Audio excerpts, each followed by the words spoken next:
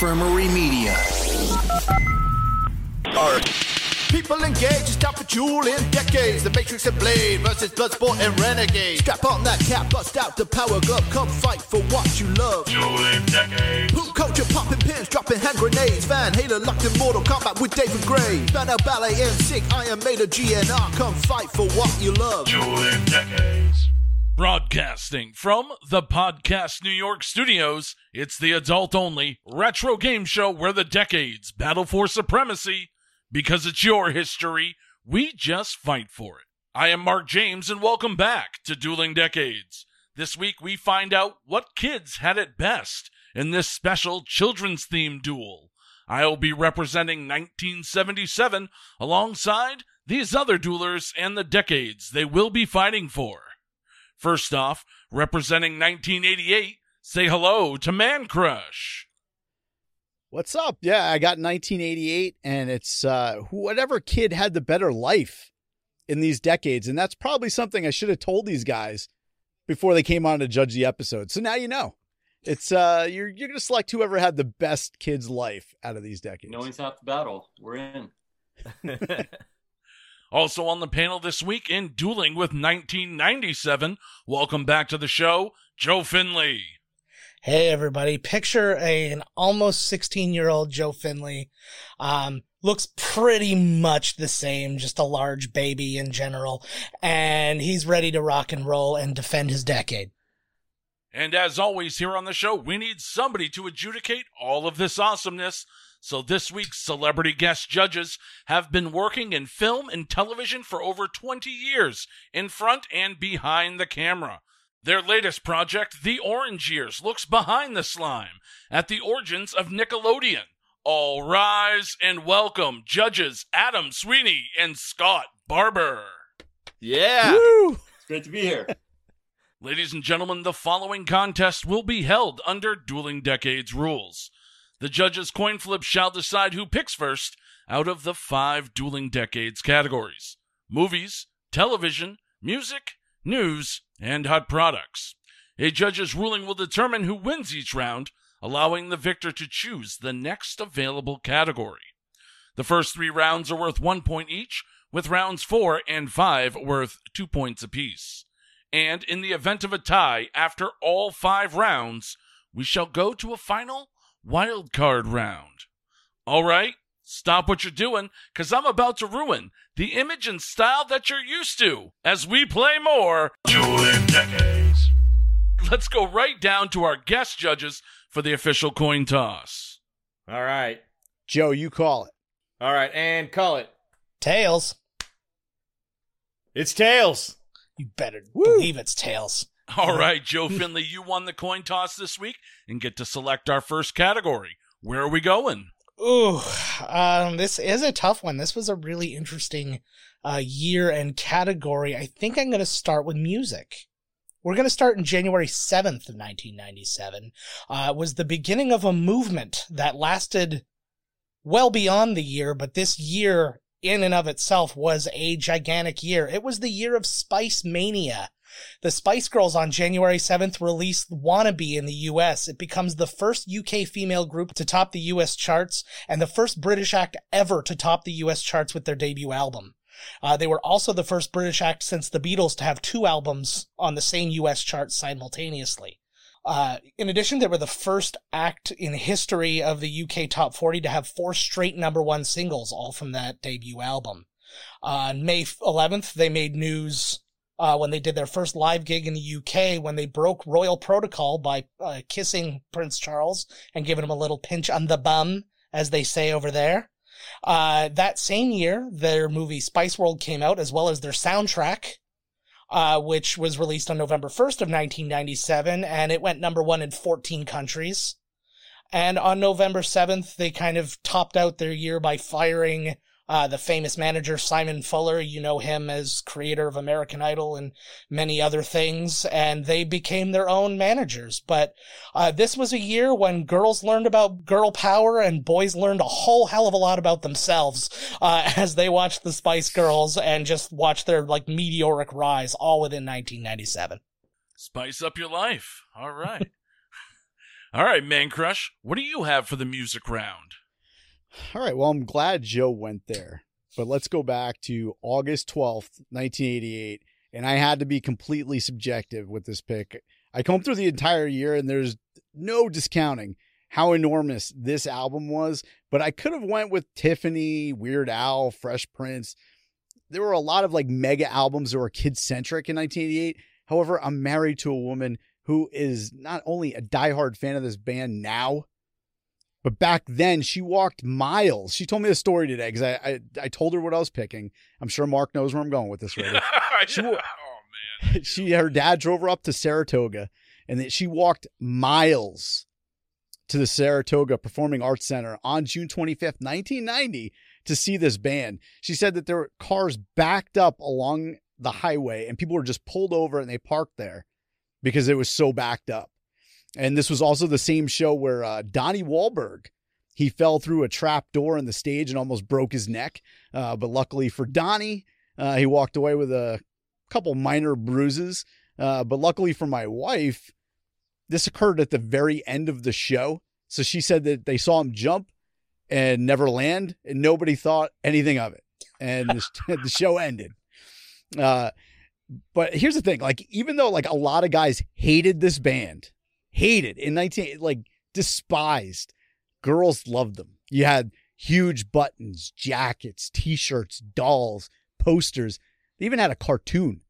But this album right here, it sold over 14 million albums worldwide. It went 8 times platinum in the US. It had 5 hit singles.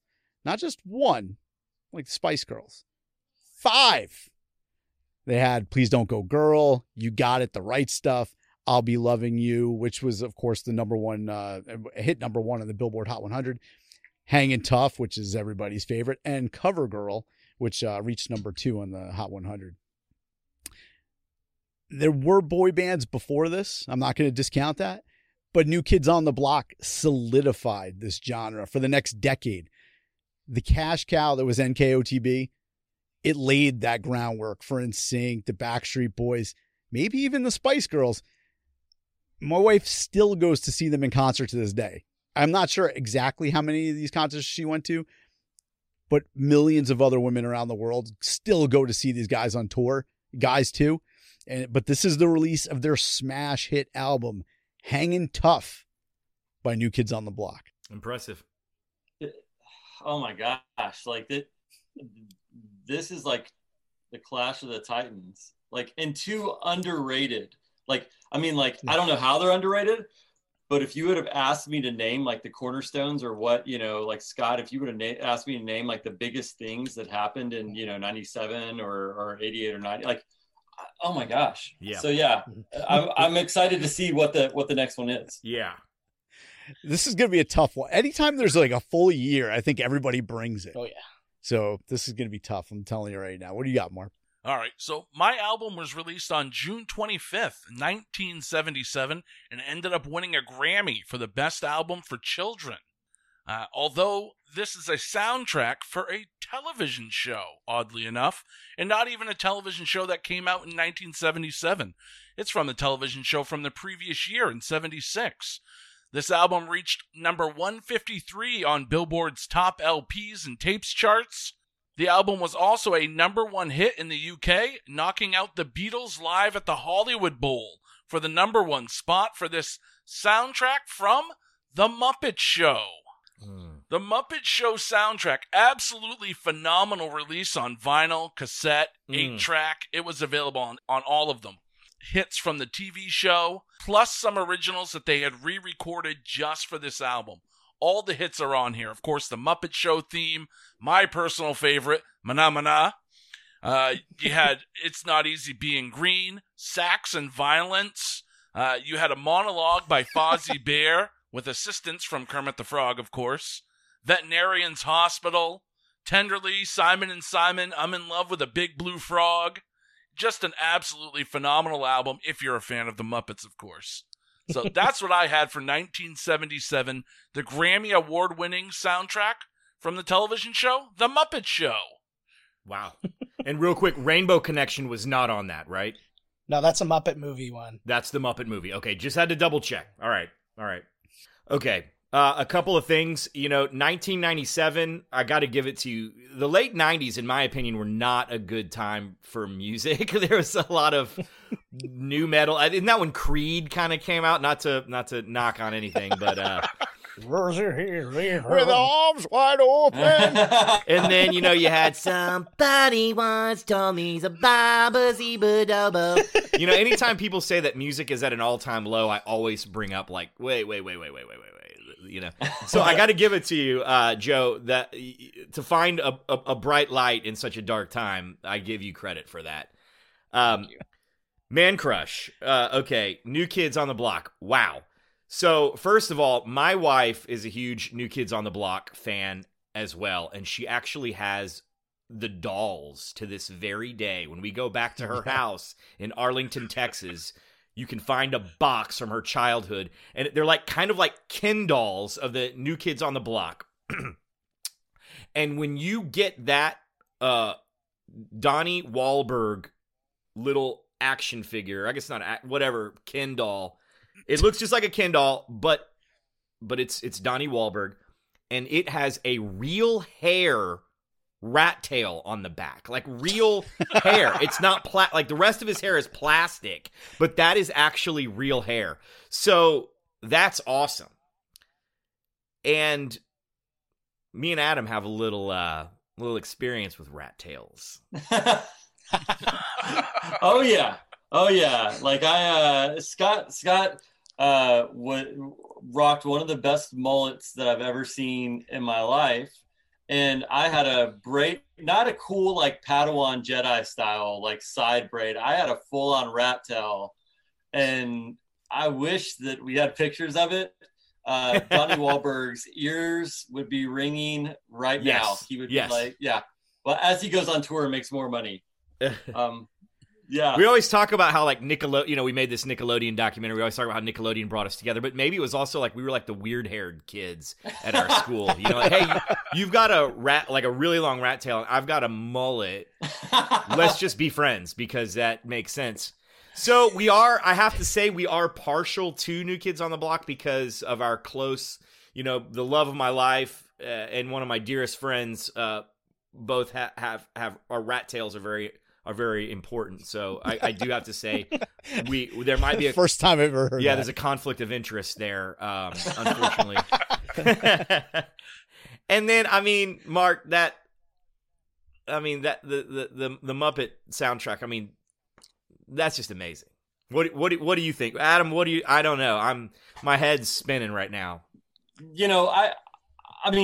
I remember playing Foursquare, and I remember many of my crushes having New Kids on the Block shirts. Yeah. And me going, I would not be cool enough to qualify to be the 500th newest kid on that block. Right. I would just be watching from far away. I love what the Spice Girls represented.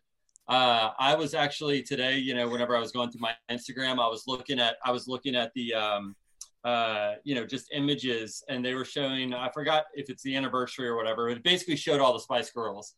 And I was just like, man, like what they did then, because there's a lot, there are different boy bands, but there's only one girl power, right? Like Spice Girls, like that's it, right? That is like the one before Destiny's Child, I'm sure that you probably name others, but like they were amazing. You can name like Scary, Sporty, Ginger, Posh, Baby, right? Like that quickly, even if you're not a fan of them.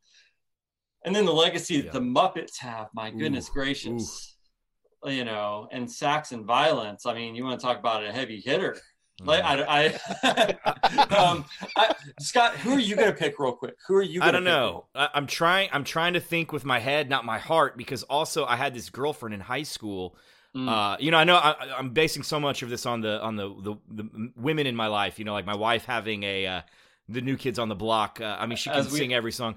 We all do, Scott. We all do, but I had this girlfriend in high school, and she told me she was going to go see Spice World with her girlfriends, and it was like, come on, it's gonna be this girl power moment.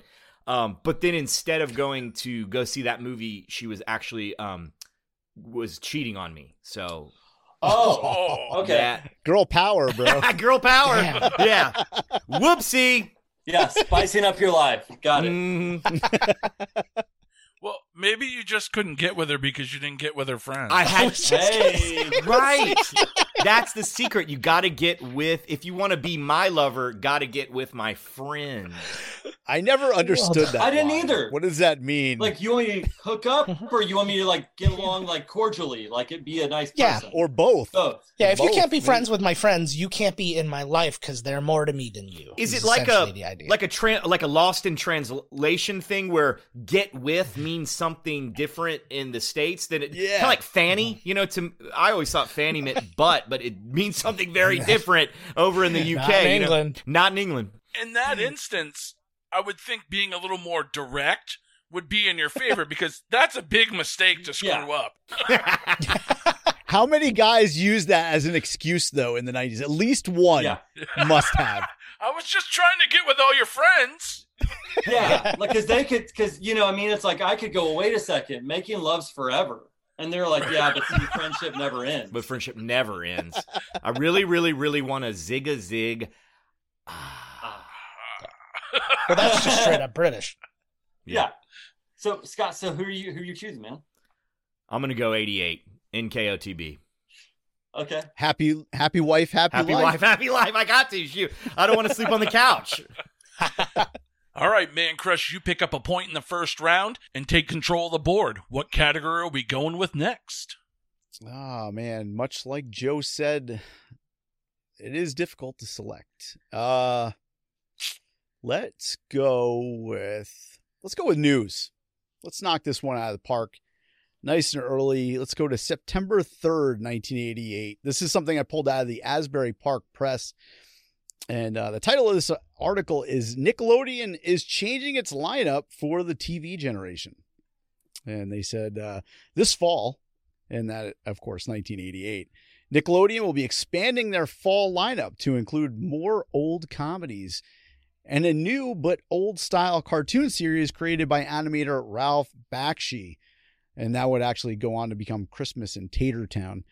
The Patty Duke Show will be added to Nick at Night's lineup, a lineup that already includes Mr. Ed, My Three Sons, The Donna Reed Show, and Make Room for Daddy. In addition, this was cool. This is what I remember. I also remember Mr. Ed really good. I used to watch that at night too. But they included the best of Saturday Night Live and SCTV back to back from 10 to 11 o'clock. So it was kind of cool to be kind of ahead of the curve with your friends, and especially at the time I was 10 years old. But by doing this, Nick at Night is targeting the new American family. Their demographics are telling them that both kids and their parents are watching these shows. They aren't exactly sure who is dragging who to the TV set, but Nickelodeon Vice President Linda Kahn said it's either the mom who loves the Donna Reed Show or the kid who just discovered Mr. Ed. And additionally, Nick at Night will also be adding the satirical news show called Global Village. The motto of that show is, if we don't cover it, it doesn't matter. And Nick isn't ending there because they're also adding Kids Court to their daytime mix and Eureka's Castle for the preschool crowd. And that, again, that's an article out of the Asbury Park Press on September 3rd, 1988. Wow. Obviously, that means a lot to Adam and I working on a Nickelodeon documentary. Yeah, that's great. Should we leave our comments till the end of the round and just kind of go? No, you can say it whenever. Yeah, that's cool. You can, if you want to throw in a little bit. I know this round probably. That's why I try to bring this one in there. I wasn't completely trying to pander to the judge, but Sure. I figured. But I figured towards the late 80s, Mark and I said the same thing before. This was kind of like our heyday for Nickelodeon. So I was really kind of looking for something Nickelodeon news-wise that meant something to me. And I think at the time, Nick at Night, and Yes. like I was starting to get away from the daytime programming, but Nick at Night was kind of my thing a little bit. So that's where I went. How impressive is that? You know, because we got to talk to the people that made Nick at Night, you know, who made that a thing. And basically the channel that would go on to be A&E, that was part of Nickelodeon after 9 o'clock, and they left. They're like, "Hey guys, we're gonna go form our own channel." So they were left with nothing. So they said, "What what do we do? You know, we got to fill the airwaves and we have no money. So how genius is that to just get a bunch of old shows that nobody else is playing and just play them? And like you said, you know, co-viewing with, you know, shows like Pixar, you know, things like that where like the parent and the kid likes it. It's everywhere. And that was really one of the first times we saw that. And also it's playing into nostalgia the same way we're all nostalgic for 80s and 90s stuff. Adults in the 80s and 90s were very nostalgic for those 50s and 60s shows. And I loved watching I loved even Dobie Gillis, you know, Mr. Ed, all that stuff.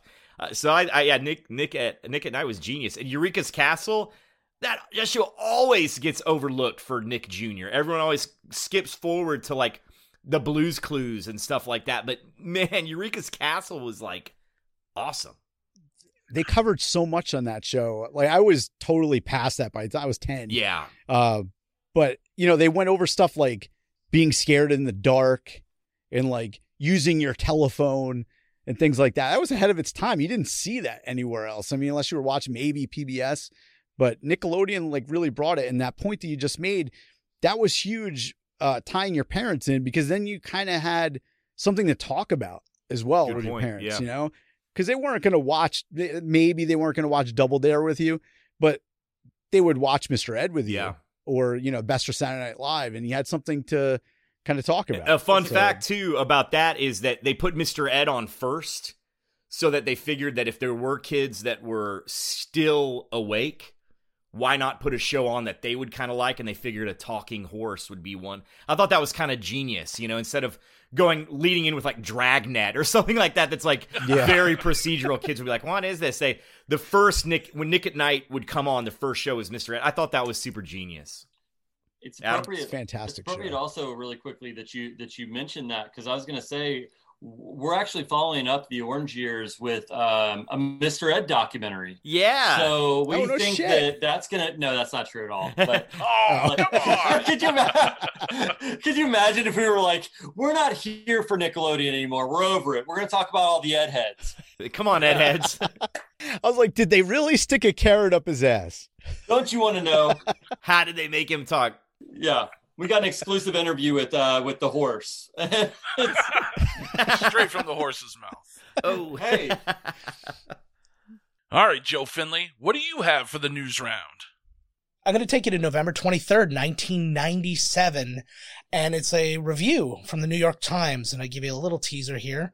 If you like talent, you have to acknowledge the magical accomplishments of Julie Taymor in transforming the 1994 Disney cartoon feature into a major Broadway event. The result is one of the most memorable, moving, and original theatrical extravaganzas in years, an enterprise that can only make the profit-propelled Disney organization even richer. I give you the release of The Lion King, the musical on Broadway. The original date, the premiere, was October 15th, 1997, featured all the original music by Tim Rice and Elton John, as well as additional music written by Hans Zimmer. They brought this animation to life with the use of puppets on stage and elaborate costumes, and they turned a movie into a culture. And frankly, as a jaded teenager, I remember thinking, oh, that's not going to last at all. Well, guess what, jaded teenager? You were wrong, because this thing is still running. It has run more than 9,000 performances in its run. It is the third longest running show in Broadway history, and is the highest grossing Broadway show in history, with more than $1 billion in ticket sales. This thing was just a mammoth, and I just take you to one last quote from that article, the review in the Times. It says, "Look out for the stampede of wildebeests. Be prepared for the moment when the birds fill the theater. Time and time again, Miss Taymor seduces the audience into seeing what in reality isn't there. That is theater." And so I give you The Lion King, the musical from 1997. That's awesome. And I can say, so Scott and I both have a theatrical background. So you're probably speaking like you're definitely like tugging at the heartstrings for us. And I know exactly what you're talking about. And so I mean, Lion King obviously is amazing. Anytime that you can do like a great retelling of Hamlet, like, and then take it to another level, right? You know, they could have done like Lion King by itself, right? Like the Lion King, there was the adaptation that just was done, right? Where they're like, oh, it's live and animation. It's like, I don't know what that means. But yeah, what Julie Taymor did was absolutely phenomenal. So props to that. Oh, yeah, Julie Taymor. I have a super big soft spot for Julie Taymor. Such a big fan of hers. Can we also talk about her follow-up to The Lion King, Spider-Man Into Dark, where it was like Into Dark or Into the Dark? I didn't realize that was her. That's hilarious. That was her, where U2 did the soundtrack. I think it finally got made after a couple of people got like really hurt. Yes. Yeah, that one wasn't so good, but Lion King, I mean, yeah, I was the same way because I was about that same age. It's like, man, I don't want to Lion King. And then you see what she did with it. It's like, oh my God. And that was my first experience with Julie Taymor. Since then, there's a film she did, Titus Andronicus, that I saw. I'm a huge fan of her version of Titus Andronicus and her film work. And she's just, again, 1997. Everyone has their own opinion. To me, in a lot of ways, it was a dark spot, for art, but and that's just me. But so the few shining spots like her, I give a lot of credit for. I love Julie Taymor, and actually the fact that I'm kind of I talk bad about Into Dark, but I have a super big soft spot for that too, in a so bad it's good kind of way. So it's all a plus for me. I love Julie Taymor, and I love that her Lion King adaptation. Super cool. How can you hate a pick that Hans Gruber was the composer of? Pretty awesome. I didn't know that he was a composer. I didn't say Hans Gruber, did I? Oh, you didn't? No, I said Hans Zimmer. Hans Zimmer. Oh, all right. Either way, though, I mean, like, I would definitely listen to Hans Gruber's. I would, yeah. Hell yeah. The review, all hands on deck. She took something that could have been really boring and made it like like you said, a piece of art. That's what that musical is. It's a piece of art, and it made me think it was cool when I was the same thing, jaded little punk teenager who was like, I don't like Disney, and I saw that, I was like, damn, that's freaking amazing. All right, well, this is pretty amazing, so let's go into the darkness for my news story. Now, when I took a look at this topic in the news round, I really wanted to do something a little different with it, and I thought, looking for kids' things allowed me to do that. So I remember when I was a kid picking up the newspaper, I only cared about two things. I'd flip over to the sports section, check the box scores from whatever game was on last night, and then I went straight to the comics. So that's where I went with this. So I found an article, January 3rd, 1977. He's volleyed the Green Goblin, fought teenage pregnancy, and chased more women than Hugh Hefner has business. The Amazing Spider-Man, the popular web-crawling, web-slinging superhero, is arriving to the Tribune Comics section today. Though he is being launched for the first time in the newspaper comic strip, he has been a bestseller for Marvel Comics since his creation by Stan Lee and Steve Ditko in 1962. So January 3rd, 1977, the very first time we started getting Spider-Man comic strips syndicated in the newspapers. I remember it. It was one of the only cool comics. I mean, you had like all the little kiddie comics and, you had Family Circle and Dilbert and all of those. But I was never into those characters. I was into comic books. So for me, Spider-Man was in the newspaper now every week. It was really cool. Now, this series ran for over 40 years. Once, unfortunately, Stan Lee passed away, it was handed over to somebody else for a couple of more years, and then they wrapped it up. But a 40-year run for Spider-Man in the newspapers. So that's my news story. January 3rd, 1977, The Amazing Spider-Man. And Stan Lee wrote it that whole time? Yeah, he did. He started on writing it, and actually Steve Ditko was on the project for the first 4 years. And it was still them. They tried to actually launch it earlier in 1970, and the newspapers didn't bite. And they came up with a few panels, and nobody would buy it. So years later, they tried again, and in 77, finally, they were able to get it in the newspapers. I'm a huge Spider-Man fan. Like, I love Spider-Man so much, and I remember reading the comics. I'm surprised that, granted, like, publications are a little bit different now, print media is different now, but I'm surprised that there hasn't been a transition over to Miles Morales. like his story, because it seems like there would be a lot of room for that. Yeah. Yeah, that was one of my favorite things to do. I was in the same boat, Mark. Like, I loved reading sports. I'd read the lifestyle section because I was into like music and pop culture and movies, and then I would also read, and then I would go to the comics, right? And so, like y'all said, like I would see Doonesbury, and I was like, hey, that's political, and I'm not very smart, so I'm gonna skip past that one, and then I would go like directly to Spider-Man. And so the fact that Stan Lee did that for so long, like you said, Steve Ditko as well, speaks to the power of not only Spider-Man the comic itself, but just the fact that it was able to stay there for that long. Scott, what do you think? Huh? Yeah, well, I was in the same boat as well in the late 80s, early 90s when I would read the comics in the newspaper. Mine was the Turtles. The Teenage Mutant Ninja Turtles had a comic strip, and I would always read those. And that's kind of what got me into comic books. And it's funny, the majority of the Spider-Man comic books I enjoyed as a kid weren't written by Stan Lee, because this was already 80s and 90s. So it would be cool if I love reading stuff that's actually from him. You know, it's a real treat. So yeah, that's really cool. I'm with you there. I loved reading comics, like comic book type stuff in the comics, much more than like, I mean, even though Far Side is awesome, it really is. But like, that was always the first one I did. Mine was Turtles, not Spider-Man, but I feel you in spirit, the overall spirit of reading a comic book in the comics. So we got to choose a winner. I brought the axe down last time, so you do it this time. Oh my gosh. Like personally, I love Spider-Man so much, but for the sake of us in being community, I have to ask if you can feel the love tonight. So we got to go with Lion King on this one, I think. I agree. And give a shout out to Spider-Man as well. It's kind of a little bit of both. Yeah. I want to watch it. Like, have you actually seen it, Scott? Like, I mean, not live, obviously, but have you actually, or have any of y'all seen, like, have y'all seen any version of it?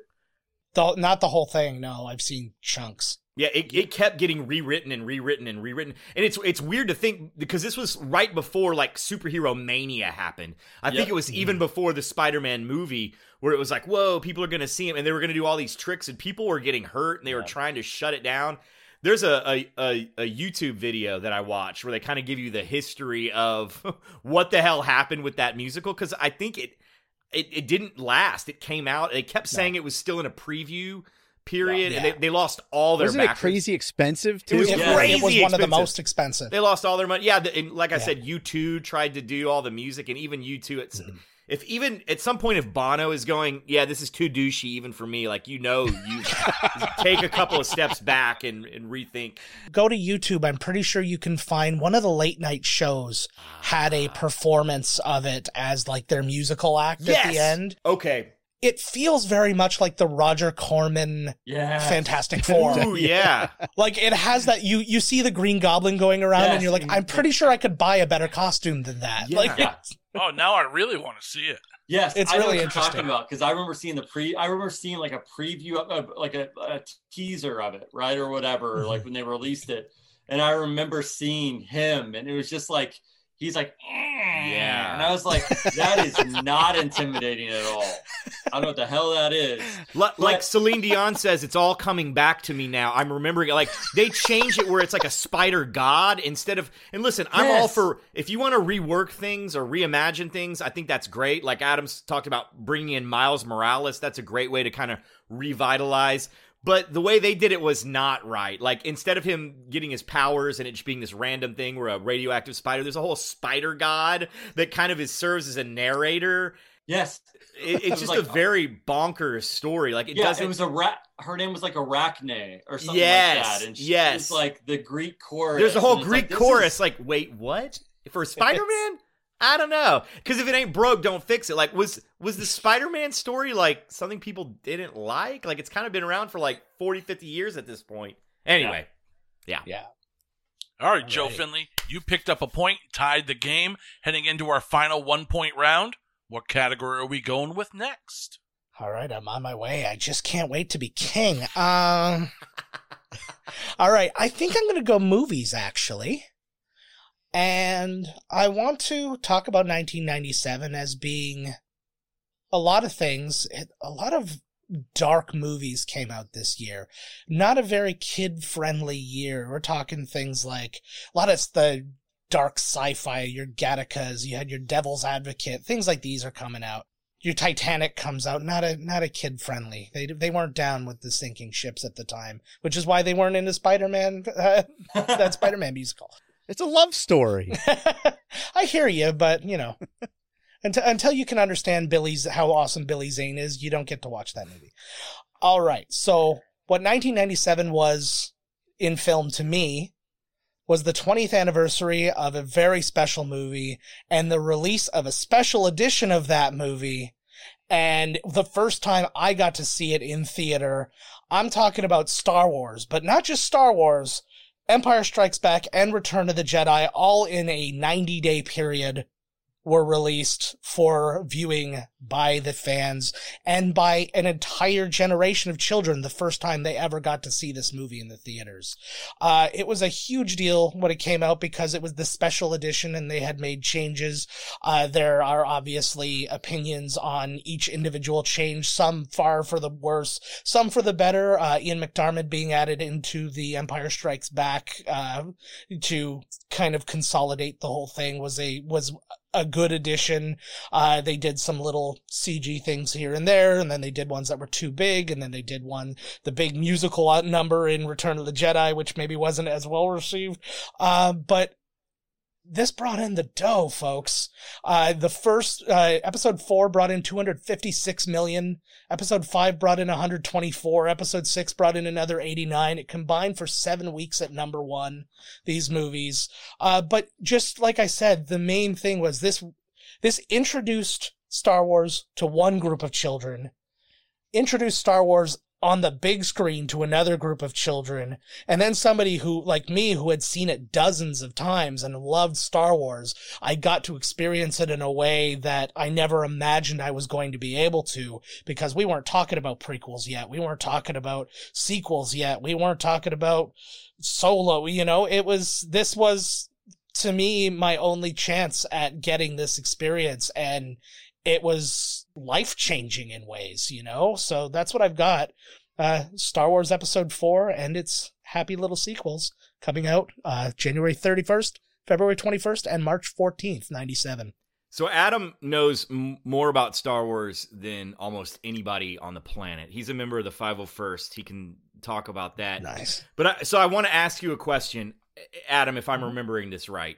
Mm-hmm. When these movies, those came out, was that kind of the first time people realized, was it kind of like a sign of things to come, like with the CGI and the constant re-edits and stuff like that? Like, was that kind of the feeling there, where it wasn't that whenever they put like Jabba? Yes. Yeah. Yes. So they put Jabba in.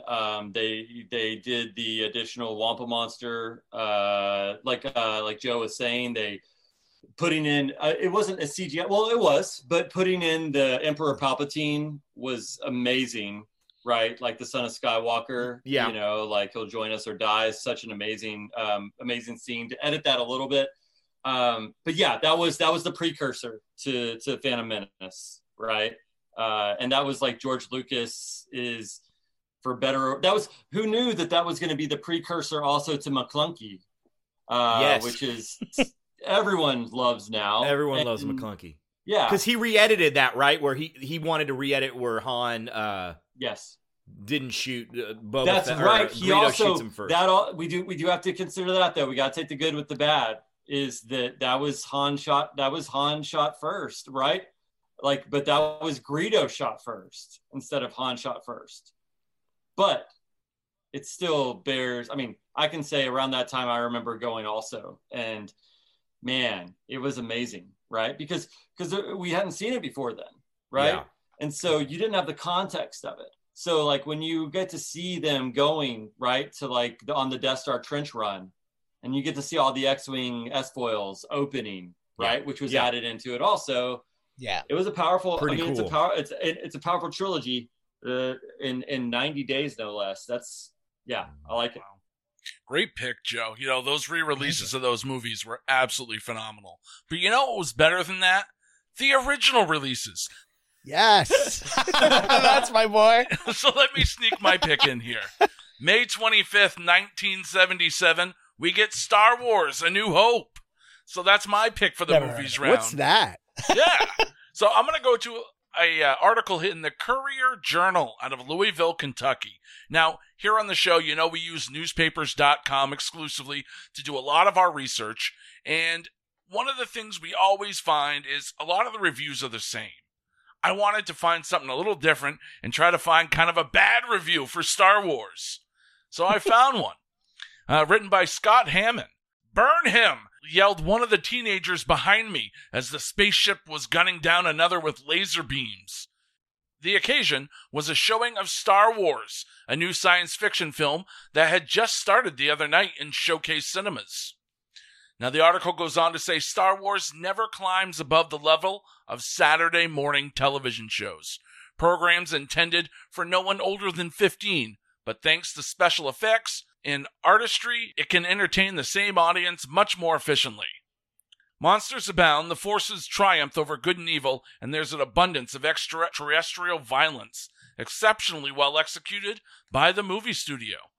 Now, the article does go on to say occasional comic relief, and primarily in the form of two robots who do a kind of Laurel and Hardy act, don't help much. So, yeah, a bad negative review for Star Wars. He ends up closing the article by saying that there's nothing too objectionable in the film, although if you're an adult, try to go see it without children. You'll enjoy it a little bit more. So that's what I got for my pick. Had to sneak that in there. May 25th, 1977, we get Star Wars. Good one. I hope that things work out for George Lucas. Yeah, I think he does okay. I mean, as of this year, 2020, Star Wars, the franchise alone, is worth $70 billion. Wow. Yeah, so two things really quickly. At first, when you said burn him, I thought you were going to say that was the entire review about George Lucas. I was like, geez.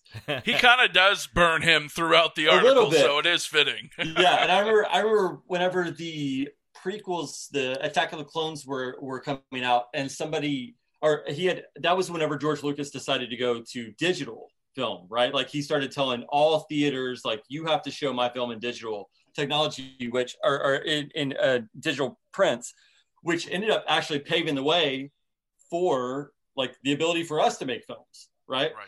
But I remember somebody going, well, you know, the reason that he did that is because he's broke, and so he can't afford actual film.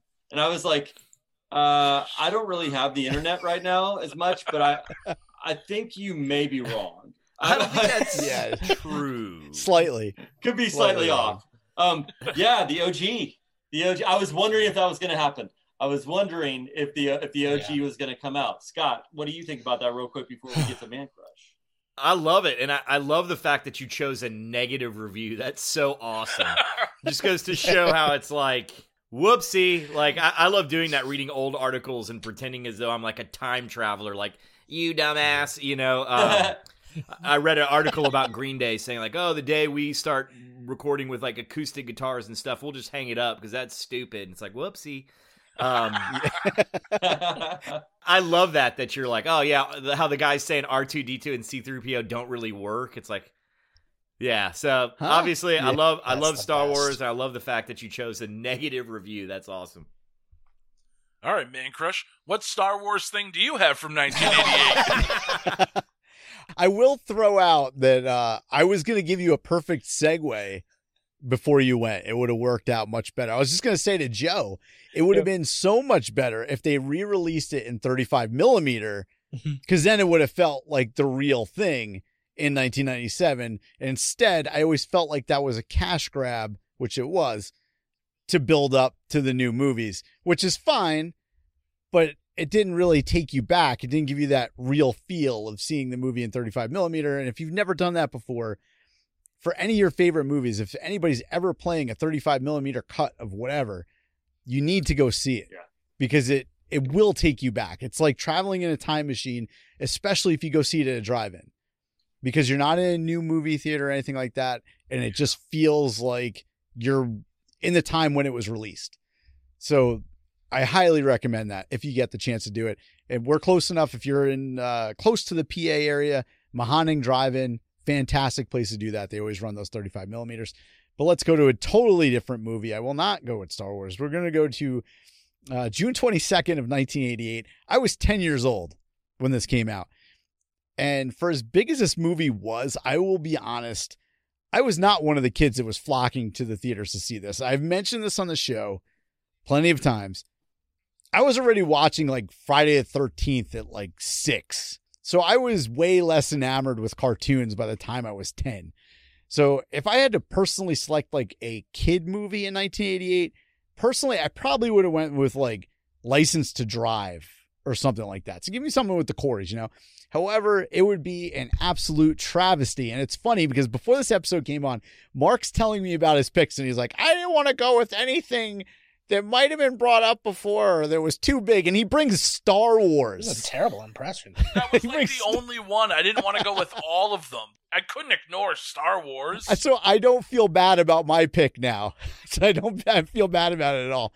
Because for the normal 10-year-old, this probably was like every kid in 1988 marked this down in their calendar and they're like, I'm going to see that movie. And that sounds exactly like Mark and his pick. So my impressions suck. But here's a movie. It took in roughly $330 million at the box office. It's about $730 million in 2020. So as you can see, a lot of people went to see this movie, just not me. I waited until it came out in rental. But so much so, this was the second biggest release of the entire year in 1988, only behind Rain Man, if you can believe that. And I hardly use this detail on the show, hardly ever at all. But you guys bring it up sometimes, and I think it fits here. This is a 97% fresh rating on Rotten Tomatoes. I usually don't care what the critics say, but I think it's important with this one. So it overwhelmingly had a positive sentiment for this movie. And it also won 3 Academy Awards. It got Best Film Editing, Best Video Effects, and Best Sound Effects. So not only did people love it, and they still do, but it carried some serious accolades along top of it. And on top of that, it was owned by Disney. So it was expected tons of merchandise with this movie. And I believe somebody on this show, might have been Mark, over the summer had brought this up for merchandise and a hot product. So you can attest to that when you know what this is. Maybe you do already. So we got Disney, Steven Spielberg's Amblin Entertainment, and Robert Zemeckis. And I'm pretty sure you could have a movie about like a flaming bag of turds. If you had those 3, they would manage to make something spectacular happen. And that's what they did here. So if you're in the mood for some film noir, where cartoons live amongst real people, female cartoons are drawn to develop weird fetishes when you're older, suspense, wit, comedy, CGI that was well ahead of its time, and Bob Hoskins, then Who Framed Roger Rabbit is the movie for you. It's not Star Wars. Bob Hoskins was all over Star Wars. You just didn't see it. I was a little disappointed because I got my hopes up because I was thinking what Star Wars film was in the 80s. And I thought about me and Adam's favorite, Battle for Endor. And I was like, oh my God, we're going to get to talk about Teak because we love Teak. But then I realized I had to look it up, and that was 87. That's like 85 first. Yeah, it was 87. Battle. 87. A lot of people think there was only one Ewoks movie. There's and two. You're Caravan of Courage. Caravan, yeah, and then Battle for Endor. There was 2 in Teak. Wilford Brimley. Yeah, who drops the F-bomb, by the way, in the movie and somehow got away with it. He's got diabetes. Because he had to beat it, yeah. And if we, which, like the odds are definitely not in our favor. If we ever get attached to any Star Wars property, no matter what it is, Teak, they're getting his ass back. We're bringing Teak back. Teak. That's my biggest problem. Everyone, they ruined Luke, or no. Rey is too powerful. Our biggest complaint is, where the hell is Teak? You guys blew it.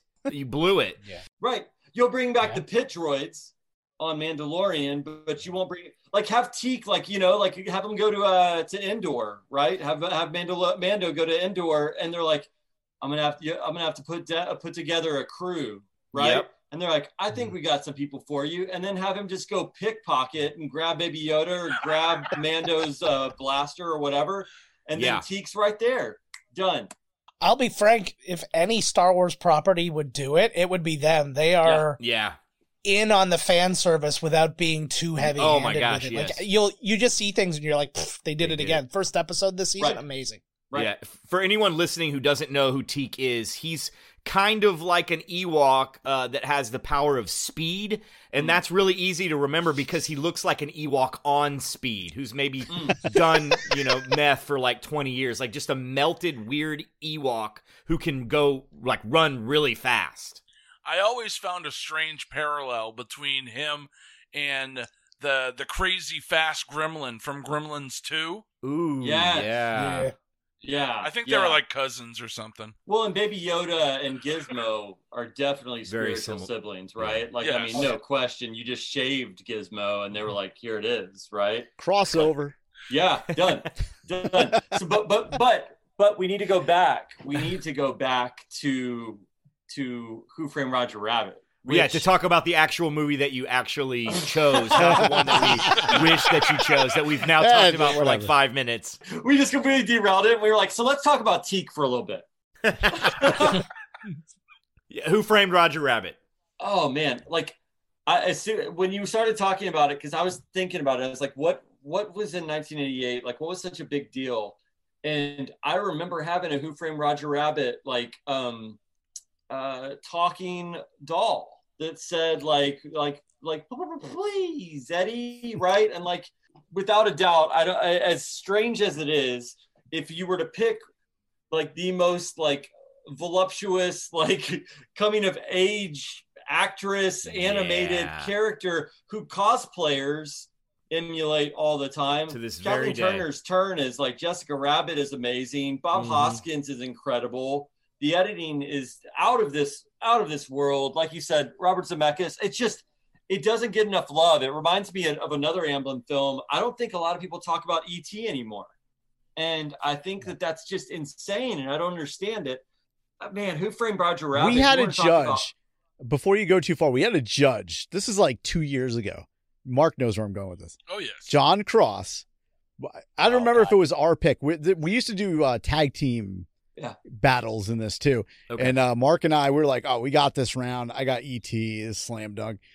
This guy, John Cross, from the After Movie Diner podcast, completely shit all over E.T. Said it's the worst movie, overrated. What? We're all of us sat there like, and an argument ensued where it was like, dude, what in the fuck are you talking about? That's just somebody trying to be contrarian right there. Yeah. E.T. It was is bad. actually a horrible movie.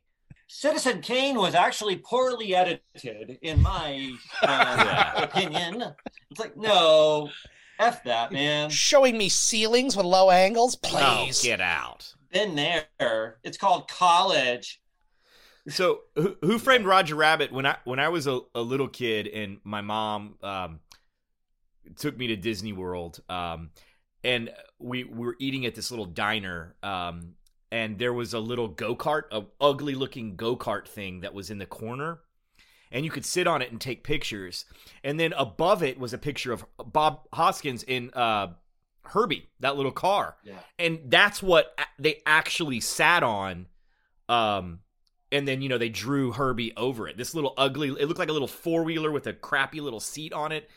And I remember being fascinated with that, going, wow, that was the first time, when you're a little kid, you don't really think about how movies are made. You don't think about like Jabba and there's actually like a bunch of puppets in there. You just think that's Jabba the Hutt or that's C-3PO. He's probably a real robot. You don't, and that was the first time I thought about behind the scenes, like, oh, that's cool. He was just sitting on this and then somebody else was driving it and then they edited it. So that for some reason that always stayed with me and made me want to like make movies. I know that's a weird thing to make you like go, wow, but it's like, that's cool. Like the idea of trickery and stuff like that. And now, editing is what I do for a living. So I definitely have a soft spot for Who Framed Roger Rabbit because it was the first time that I was old enough to think about that and think about there's a level of trickery, like magic, to making movies. Right. I think we might have a situation right now where, like at the Oscars, whenever like Gina Davis and Susan Sarandon were like splitting the vote, I think the Star Wars they might be doing. I don't know, Scott. I'm gonna hand it off to you and let you make the. I mean, you got to make the cut on this one, man. Really? I'm too close. I'm too close to it. That's true. That's true. That's true. That's this is real hard. Can we pick Teak? Can we pick Teak? Yeah. Let's go with 77. You know what? Especially, I think that Star Wars is amazing, but what took you to the next level is the fact that you chose a news article that was negative. I just love that. Burn him. Burn him. Said the boy behind me. Stay tuned for our new show where we cover nothing but bad reviews from people in the past. Really quickly. That's a fantastic idea. Yeah, really quickly. My senior thesis was about Star Wars, and it was about The Empire Strikes Back, and it was called The Empire Strikes Back: A Journey into a Galaxy of Sexism, Racism, and the American Dream. And I looked up an Empire Strikes Back negative review, and it was insane. Like, it was just so wild how people were like, "This is the death of the popcorn film." Wow. This puppet by Frank Oz, if you want to call him an actor, and you're just like, whoops. Like Scott said, whoops. Yeah. Doesn't age well.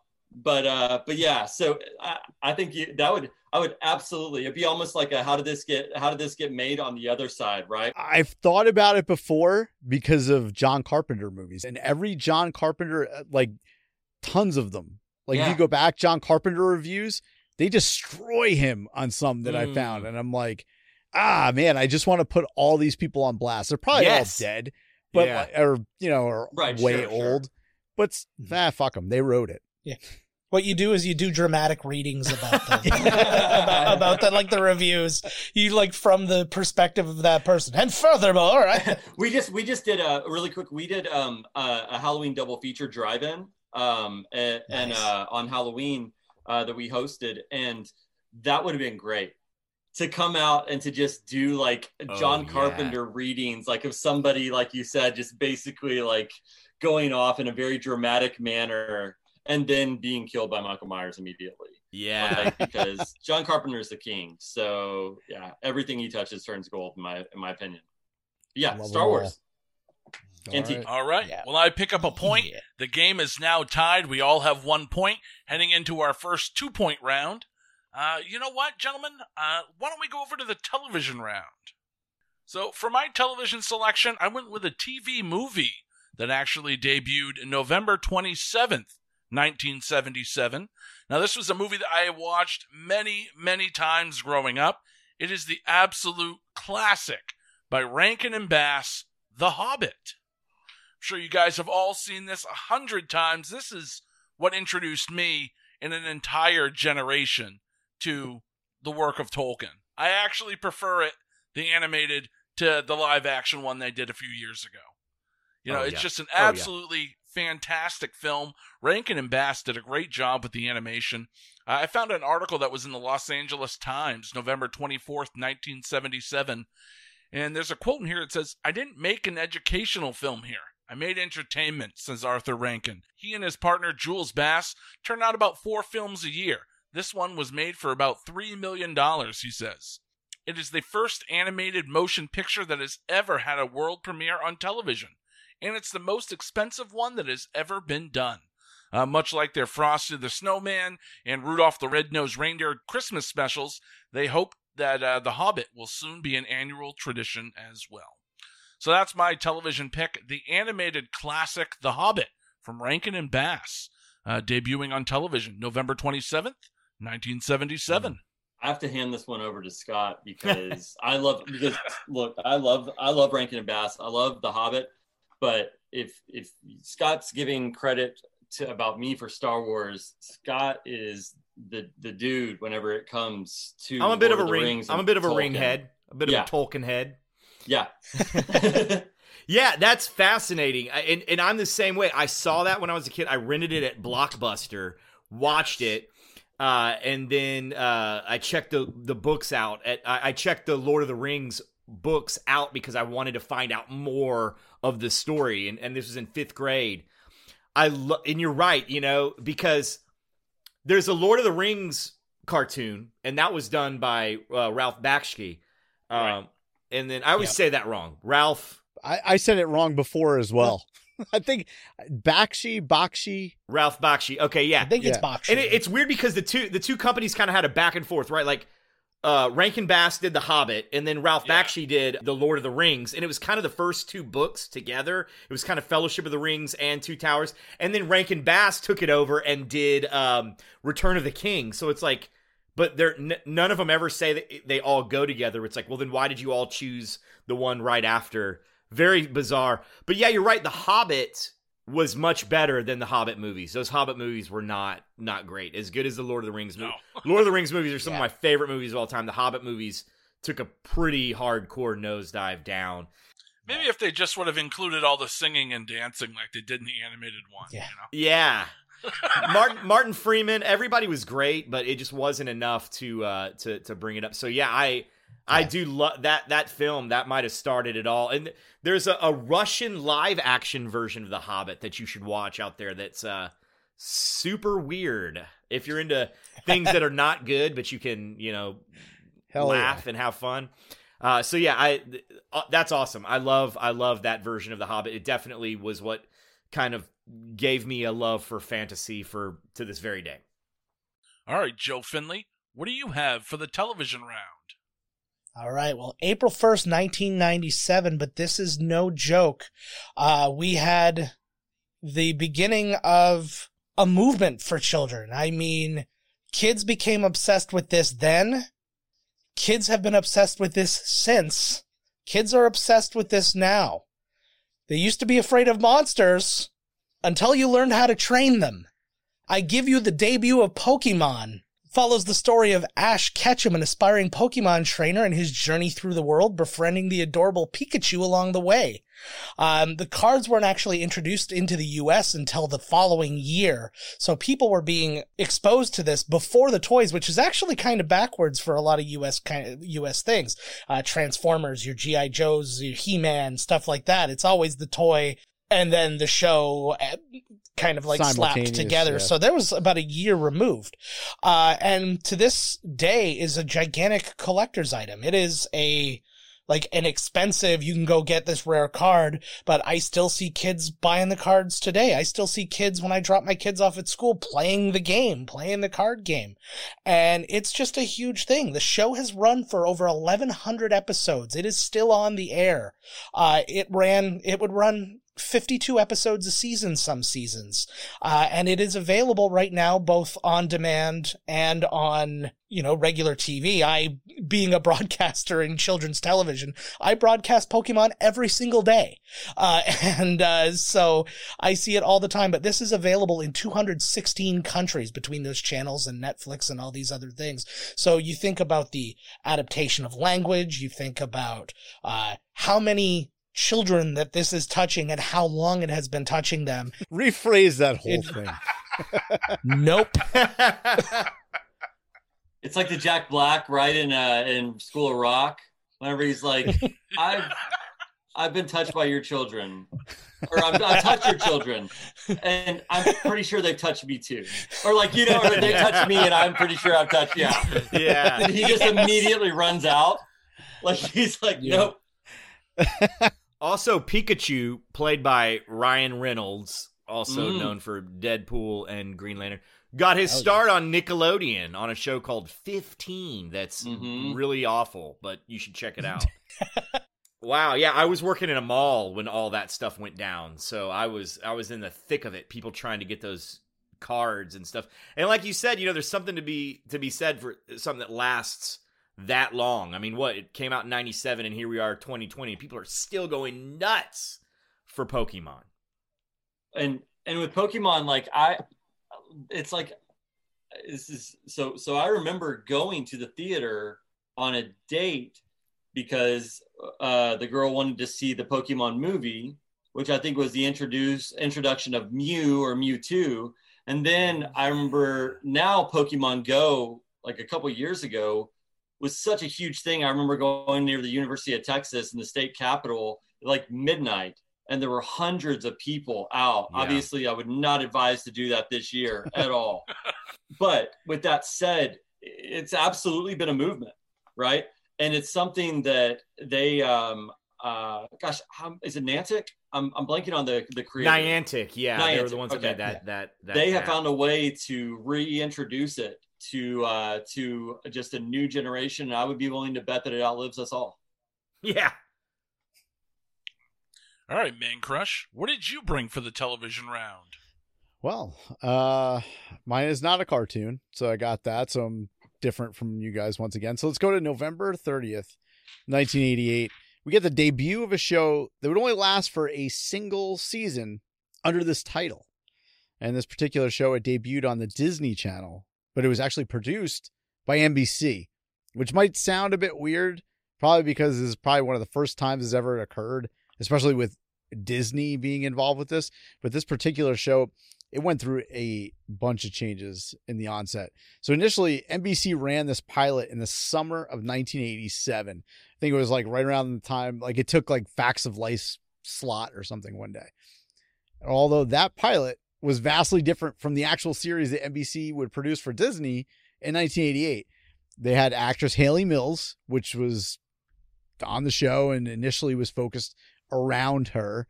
And she was the only holdover from that pilot. But there were some interesting names that actually starred on the initial pilot. You had Brian Austin Green was on the initial pilot. You had the late Jonathan Brandis was on the initial pilot. And Jaleel White was on the initial pilot. However, by 1988, they were replaced when this went to Disney, and they added T.K. Carter and Lark Voorhees and Dustin Diamond and Mark Paul Gosselaar for some reason. They were like, oh, let's just redo this. And you probably know where I'm going here. And you realize that this show was retooled again in 1989 when Disney canceled the show and NBC decided to broadcast the show themselves. But this time around, they would eliminate focusing the entire show around Haley Mills. Matter of fact, just getting rid of her entirely as a teacher, and would focus or refocus the show around Mark Paul Gosselaar and his new peers, Mario Lopez, Tiffany Amber Thiessen, Elizabeth Berkley, and of course, Lark Voorhees and Dustin Diamond were still there. So this is the debut of Good Morning Miss Bliss. And this is a show they would transform into a classic series. Everybody knows this, Saved by the Bell. And not to, like, I don't have to sell this one much. I mean, it was an enormous show for kids at the time. And like I said before, even myself, who was already watching horror movies at age 6 because my parents were just delinquents or something, I still watched Saved by the Bell, and I liked it a lot. And when my daughter was probably like 11, she's 14 now, she binged the entire series, and she liked it, the original. From the beginning, Good Morning Miss Bliss, all the way into Saved by the Bell. And then the sucker's got legs now because AC Slater and Jesse Spano, they're reviving their roles on the new series that's actually going to begin later this month on NBC's Peacock channel. So's Zach Morris and Kelly are both back. He's the governor of California. They're not on for every episode though, right? It's just going to be like, not that I know of. Yeah, I think it's mainly is Mario Lopez and Elizabeth Berkley are going to be on all the episodes. I think there's only like 10 episodes that they did. But we'll see how that goes. But again, it all began right here with Good Morning Miss Bliss. All right, let's throw it down to Adam Sweeney and Scott Barber for the judgment on the television round. Wow. You know, I went down a rabbit hole once of Good Morning Ms. Bliss and watched all of that stuff. And it is crazy how much more they focused on the teachers and then just were like, never mind. Let's just get rid of them. Yeah, it kind of takes back. I watched your documentary last night, and I think they got it right, because when they initially did this, you know, focusing on the teacher for a kid's show didn't really make much sense. No. And kind of like what you guys were talking about Nickelodeon with the documentary and everything, it should have been focused on the kids and the bad kids or the cool kids or whatever, because that's what was going on. And I think they finally got it by the third try. They were like, wait a minute, what are we doing? Found something that worked. Not that Haley Mills isn't amazing. No, yes. she's not. She's so good. She's great. It's just it wasn't as good, you know, when you got the kids that were the focal point, and then you had, you know, Mr. Belding, who became kind of like the antithesis of, you know, the kids, and it was kind of like their role model, and they got rid of the individual teachers, which they Right. brought back later on with Boy Meets World with Mr. Feeney and Mhm. everything. Yeah. Right. But we didn't need that then. Because they went into like Ms. Bliss's like love life and stuff Yes. in those Yeah. early ones. They really did. They showed a lot of her life. It's interesting too. I tried to watch Saved by the Bell like the last couple of seasons all the way through with my wife, and I love how they're just like continuity. We don't give a shit. Like Kelly will be on an episode, and then because I always remembered, I was like, oh, then who was it? Tori comes in. Yeah. Yeah. There's like Kelly will be there, and then Tori will be there, and then Kelly. It's like what? I remembered it as though Kelly like moved away or something, and then Tori came. They don't care at all. It's like they're back and forth. Okay, now they're off. They did that one little bit where they were like working at like a beach resort. Yeah, Yep. with Leah Remini, With right? Leah Remini, yep. Yep, and Yeah. then they're back at school. Yeah. Then they're back at the beach resort. They just were like, whatever. Like there was no, especially this world we live in now where, everything is serialized, where we watch shows that have one long, like The Office or Breaking Bad or whatever. Yep. We have one, or whatever. We have Overarching, one theme, overall. Yeah. They did not have that. You had to think of every episode as its own thing. There was no continuity overall. So I used to work at a radio station, and as y'all know, like in programming, you have, of course, you have people that come on that have made products and films and TV shows and stuff, and so Mark Paul Gosselaar and Breckin Meyer came to promote a TNT show called Franklin and Bash. Yep. And the line of women down the hall to see Mark Paul Gosselaar was absolutely insane. And it's just ridiculous because I was like, I mean, he was Zach Morris how long ago? Yeah. And they're like, no. Have you seen him a second ago? They're like, no. He's still just as good looking. And they're like, he's not Screech. Okay. Like we're Right. talking Zach Morris. And so, yeah, I mean, Saved by the Bell, while it's one of those shows that and especially, I mean, even Good Morning Miss Bliss, but like when you take a look at it, like I love that. What is it? The site that's like Zach Morris is a garbage human being or something like that. Yeah. Oh, Zach Morris is trash. Yeah, Zach Morris is trash. It's Amazing. like everything that he does. It's like you're a future serial killer. Mhm. Like absolutely. Like The one with the handicapped girl. right. Yeah. Like it tricks Tried a to hit on blind Kelly's girl. little sister. Yeah. Right, he with the First Nations person or the indigenous, right? Like Yeah. the indigenous person, he basically like co-ops his entire culture so that he can go run track really quickly. Like Oh my it's god. it's like, what the hell is wrong with you? And yet we're all like, that's the dude. But when you were in middle school, it's not so much you wanted to be him, but I think when you're in middle school and maybe a freshman in high school or even a sophomore, Yeah. you don't care about anybody else but yourself. Fair. Most kids. Yeah. Fair. So when you're True. watching those shows, you can kind of identify with him because you're like, yeah, I do that. Yeah. But then as an adult, you're like, oh, that's douchey. Like what the Right. the hell? Well, because it's like at that point in time, it's like popularity, right? Coming in first place in the science fair, whatever it may be, and then getting the really, really hot girl or guy, right? And so that's all that matters, He right? checks Which is all the why boxes. he's yeah, exactly. He checks all of them, and it's like a TV. It's like plus he gets to do things that it's like Ferris Bueller on TV. Yeah, right? He gets yeah. to do the things that would never be able to be done. He gets to order pizzas like Jeff Spicoli in the class. He gets to freeze everybody somehow, Yeah. right? And everyone's there, and we were good with it. Didn't Gosh, Screech this stab somebody later? Didn't Screech grow up to stab somebody? Wait, I'm in pretty real sure- life or on the show? I think so. I think his name is Dustin Diamond. I think he stabbed a dude or something. Huh. Yeah, Okay. he did. He was actually a guy that comes on the show a lot that we're good friends with, Bo Beecraft. He actually had him for it was like a signing, whatever. Yeah. Do you remember what he had him on for? Was it just a signing thing, Mark, or like picture op thing?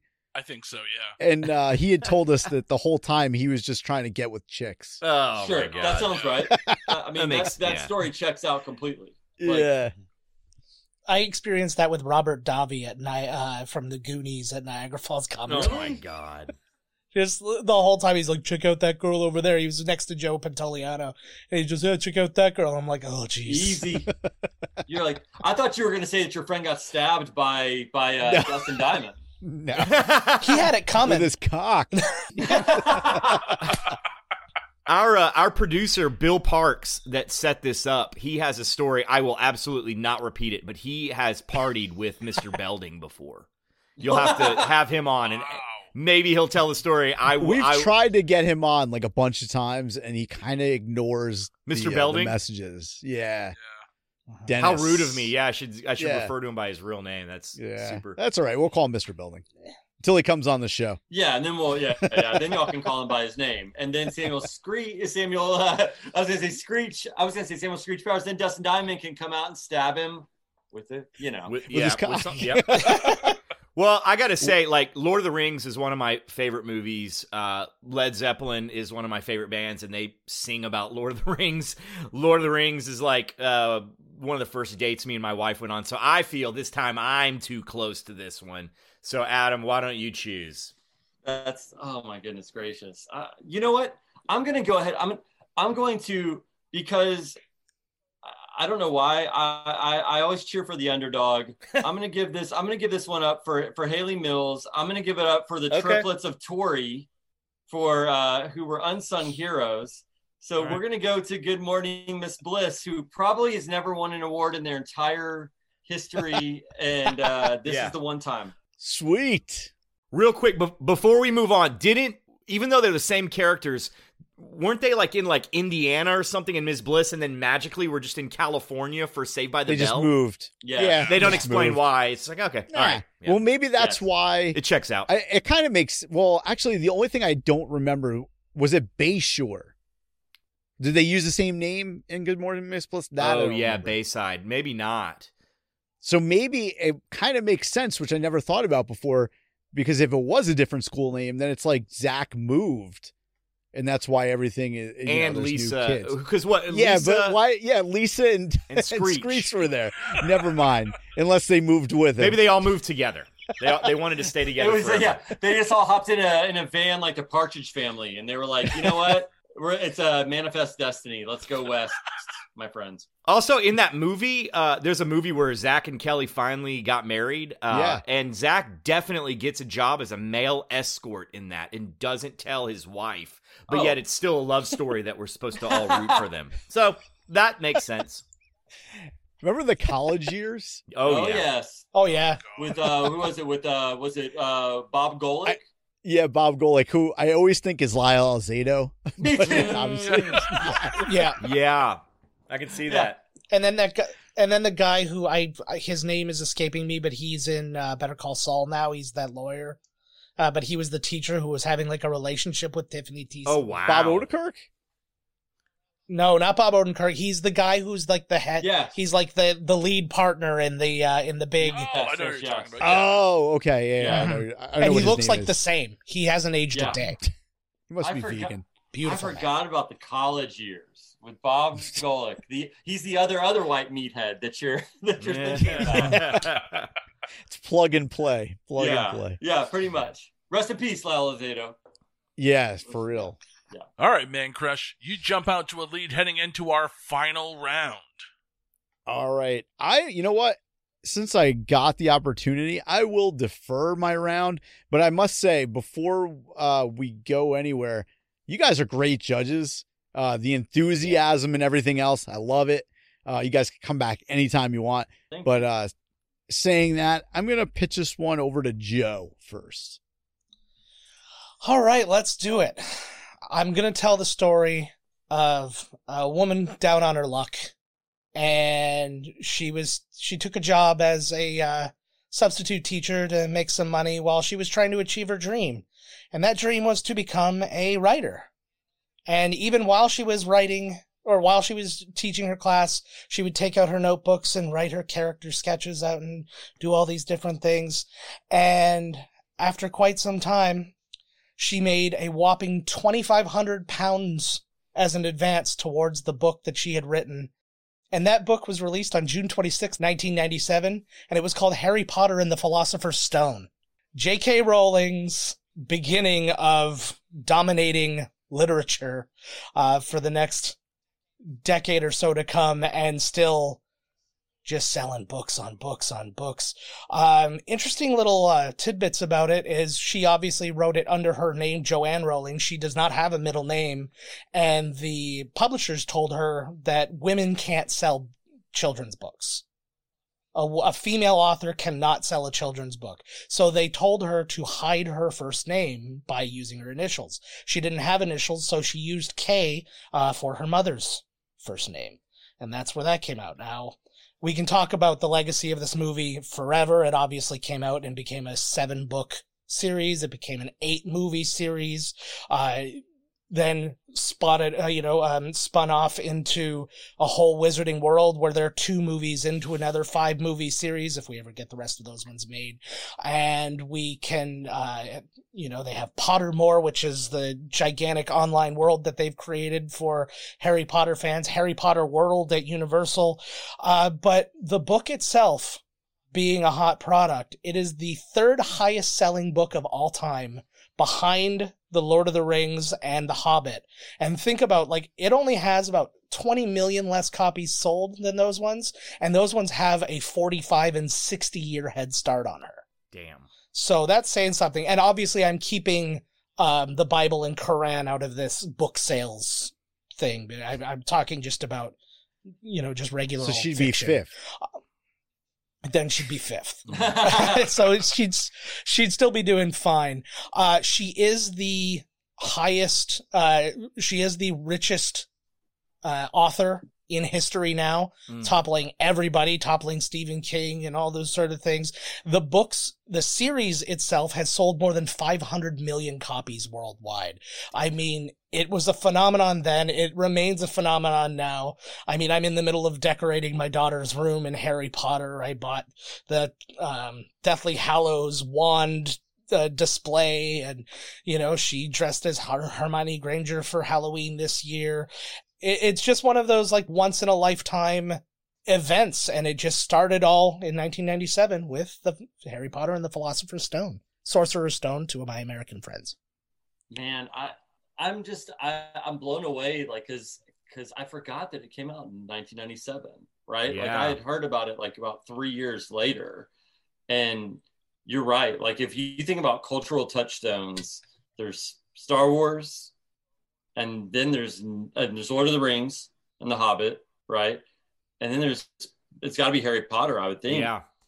Have to be if you were doing the big 3. I mean, she is amazing, and I didn't know that. I don't know. I don't have a lot of Harry Potter knowledge. Scott may have more than me, but I think I love those little tidbits of information, and the fact that she followed her dream and found a way to make it happen is pretty damn impressive in its own right. So that is super cool. I love that. I didn't know a lot about her either, but I did know the whole story of her struggling, everyone thinking she can't do it, she wasn't making any money, and then all of a sudden, even though she's not American, that's the American dream, right? To do something and then have it be this big, huge success. So she's definitely an inspiration for everybody. So I give it up to that. And Harry Potter is huge at my house. I'm not as much into it, but my wife and kids love Harry Potter. So yeah, you cannot deny the magic. Like Adam said, Lord of the Rings, that's been around for, what, are we at 100 years? It's been around for a long time. And then, Star Wars. It was cool to have a new one. You think, oh, are we going to see any more of these? And then you did. That was definitely cool to have somebody else join the ranks of that. So yeah. It's only a matter of time. It's only a matter of time before we get a biopic about her, right? I mean, Emma Thompson, Laura Linney, somebody will play her pretty soon. Yeah. I would bet, I would put money on that in the next 10 years. Yeah. Maybe give it a little bit more time, but it'll happen. Yeah. There's a very corny kind of TV version that stars Poppy Montgomery. Wow. Okay. As J.K. Rowling. And that's actually, that was where I first kind of gained any kind of purview of J.K. Rowling, the writer, and to me, it was a book and it's J.K. Rowling. And I'm like, oh, and I see a picture of her one time. I'm like, oh, that's J.K. Rowling. That was the end of it. And then you start hearing about these stories. So then you start reading it yourself because you're not trusting this weird TV movie to be your sole source of information.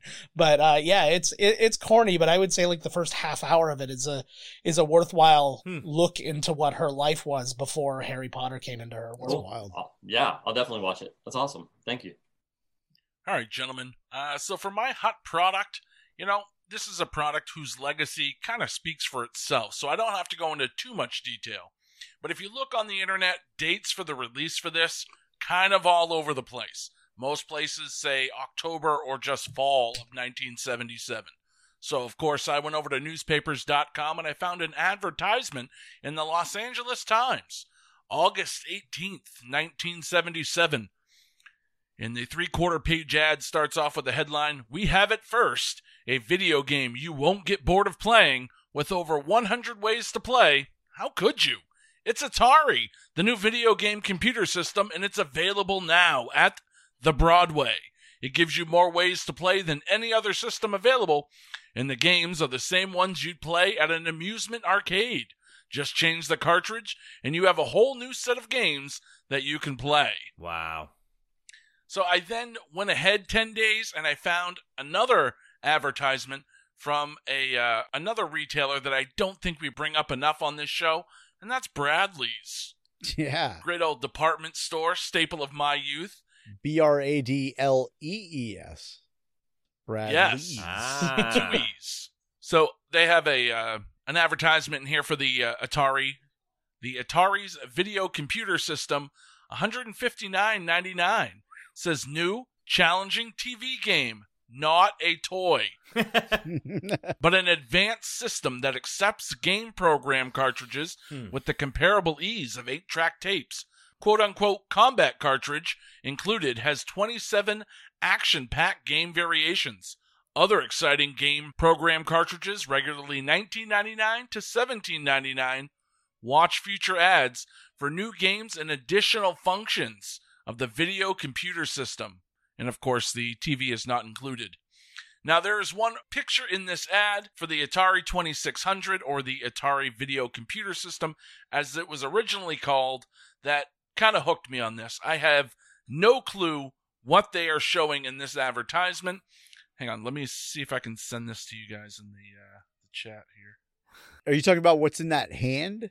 Yes. All right. So what the picture describes is it shows the Atari hooked up to a television like you'd see in most ads. Mm-hmm. And then next to it, there's 2 little squares, and it's a diagram showing you how you'd put the cartridge into the Atari. Well, the second one is of an open palm with something that resembles a VHS tape, but the size of a quarter in the palm of the hand. I have no clue what that would be. It looks like they're trying to make you think that an Atari cartridge is no bigger than a quarter. That would be something. The funny thing is, I'm not in the studio tonight. I'm in my basement, and I'm looking at this on a 13-inch screen about, 5 feet from me, and it looks like he has a deer turd in his hand. That was the original name of Atari that they were going to go with. They were like, it's the all-new deer turd. Yes. With paneled wood. Yeah. Sold. And that was the end. Go ahead, Scott. What do you think? Like, I know Scott's a huge gamer. Yeah, well, vintage gamer specifically. Yeah, and I have a brother that's 7 years older than me, so we had an Atari, and it was big in our house. And I love how Atari is kind of like the story of Icarus, who flew too close to the sun and had his wings melt off and crashed and burned. They were the only player at the table, right? And then they started letting everybody make games, and they started making too many games. Of course, the big one that always gets brought up is E.T. That's the one where people finally were like, I've had enough of this. The quality of games was so low. And, in every Atari game, I don't know if you guys have played an Atari recently, but all the cartridges look different because they were letting anybody make these games. The Parker Brothers games I liked. They would look fancy. Yeah. Yes, they did. Yes, they did. And They yeah, had that little lip on them. they Yep, did. yeah. Yep. And so then, people got sick of it, and there's a huge chasm somewhere out in the middle of the desert where all the ET cartridges are buried. and Atari, they single-handedly kind of created the home video game console and also completely destroyed that market single-handedly as well. You got to give it to them. And then they kind of taught everyone that came after them what to do, and more importantly, they taught everyone else what not to do. Because, when you see Nintendo coming out, they wouldn't let anybody, if anybody else was going to make games, all their third-party developers, Nintendo had to be included.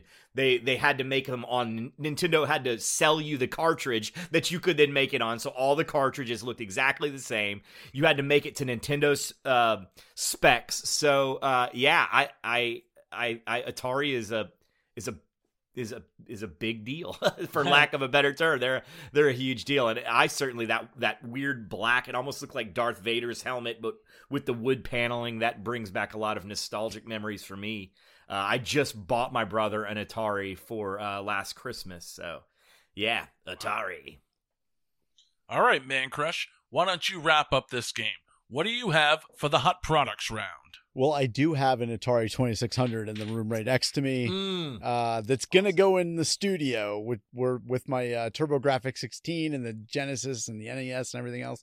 And that was the first gaming system I ever had. I think we got it in like 82. And I had a million games because by that point, all the games were shit, like you were saying. And there was this place, Lloyd's Supermarket, around the corner from me. And all the games were discounted. I don't know the exact price because I was little, but I want to say they were less than $5. And my parents would just buy them for me if I brought them up to them. And I had at least 100 games for that thing. And half of them I never played because they were awful games. But this game right here that I have from June of 1988, not awful. Not an awful game. And unlike the Atari 2600 that crashed and burned, this did not. All right. This is a staple of my childhood right here, and my adult years for that matter. I was an absolute beast at this game until it hit Xbox, and then I was getting my shit pushed in by 11-year-olds calling me a pathetic loser on Xbox Live.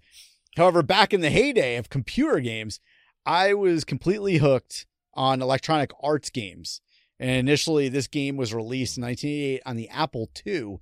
But nowadays, this title is available on everything. We're talking about a football game here. However, unlike games that we're used to now, this version actually didn't have like players or team names associated with the game. They lacked the licensing that they have today.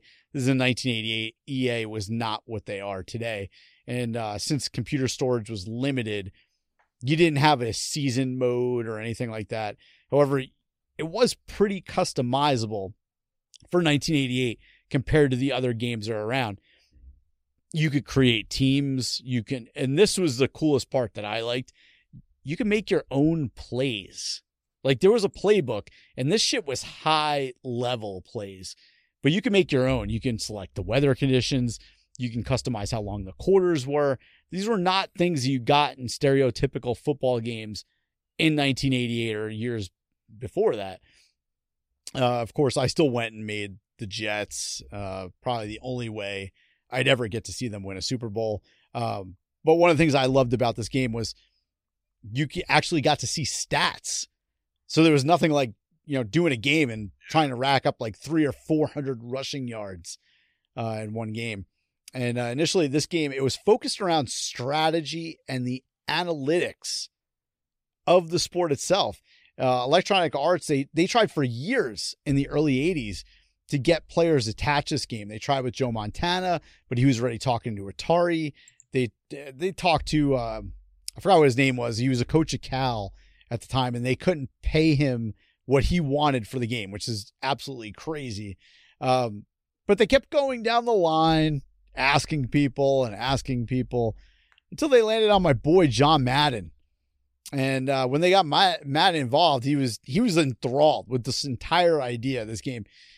But he wanted to use the game as a coaching tool. And that's why this initial version was like so analytical. If you look at the play design and everything else, especially for 1988, it'll blow your mind how it's set up. And it's, as a 10-year-old, I was like, what am I looking at? Like, football players do this? This is insane. But after like playing for a while, I got good at it and started playing, doing games. And I actually coached football for a while. And I think it was because of this. But this was 1984 when those talks with John Madden actually began. So the development of this game took nearly 4 years before it was released. And the reason for that, and Madden almost walked away because of this, EA told Madden, they were like, it's impossible to do an 11-on-11 game. They were like pitching to him like 6-on-6, 7-on-7, but they were like 11, that's impossible. And he was like, well, if you can't do 11-on-11, I'm out. And so now it took 3.5, 4 years before this game actually came out, but they got it to 11-on-11. And it did make the game incredibly slow to play at the time. But if you were into the details and you were into, it was almost like a role-playing game for sports in 1988 when you were playing the sucker. But you know what? 41 different renditions or so. There might be a couple that I don't remember. This game prints money these days. Like, you don't even need currency. They just make currency after this. This game is insane. So it's a damn good thing that they met John Madden's demands. Here's the release of John Madden Football in June of 1988. Boom. Wow. I just like, wow. So I can speak like and say, so some of my background, I used to be a journalist for like SI and ESPN, and we all the time talked about Madden. And, you know, to this day, I remember reading an article probably about 2-3 months ago. Although it's COVID, so it could have been 25 years ago for all I know. So true. Right. But they talked about how Madden is making smarter spectators of football now, because now that you're playing, when you play the game, you're studying all the schemes. Right. And the NFL has adopted so much of it. I don't know if they do it this year, but other years they've integrated Madden into it, right? Into the game itself. When you watch ESPN, they specifically talk about, like, they'll do projections of the games, right?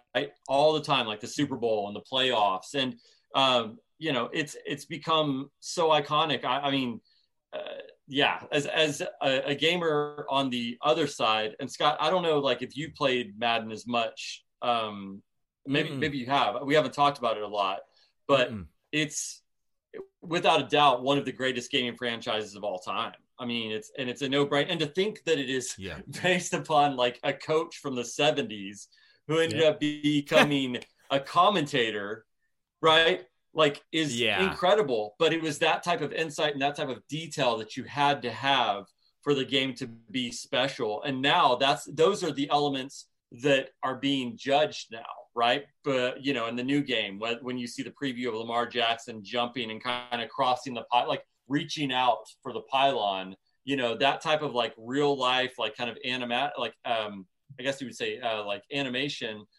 is what you want from the game, which is why, you know, EA adopted that, right? They would say, like, if it's in the game, it's in the game, right? Right. Madden is amazing. And I don't even play the game anymore when I play Madden. I just like playing like franchise mode, right? Yeah, exactly. You could be the GM. Right, which is so fun, right? And I hope that one day they actually update it again. And, you know, because like you said, it prints money, so they don't have to do it. But at the same time, you know, it was a literal, and pardon the pun, it was a game changer. Yeah. And this changed EA Sports too, because like they did have Earl Weaver's baseball that came out like a year or two before this. But like that, I mean, that didn't have the legs of this. Like, without this, you wouldn't have Electronic Arts still making games. This is Electronic Arts. I mean, I wouldn't call it too soon. I mean, Earl Weaver's baseball, it could, yeah. It may still have its day. Earl Weaver's baseball had nothing on Hardball 3. Hardball is the shit. Do you remember Bases Loaded? Oh, yes. Yeah. Oh, yeah.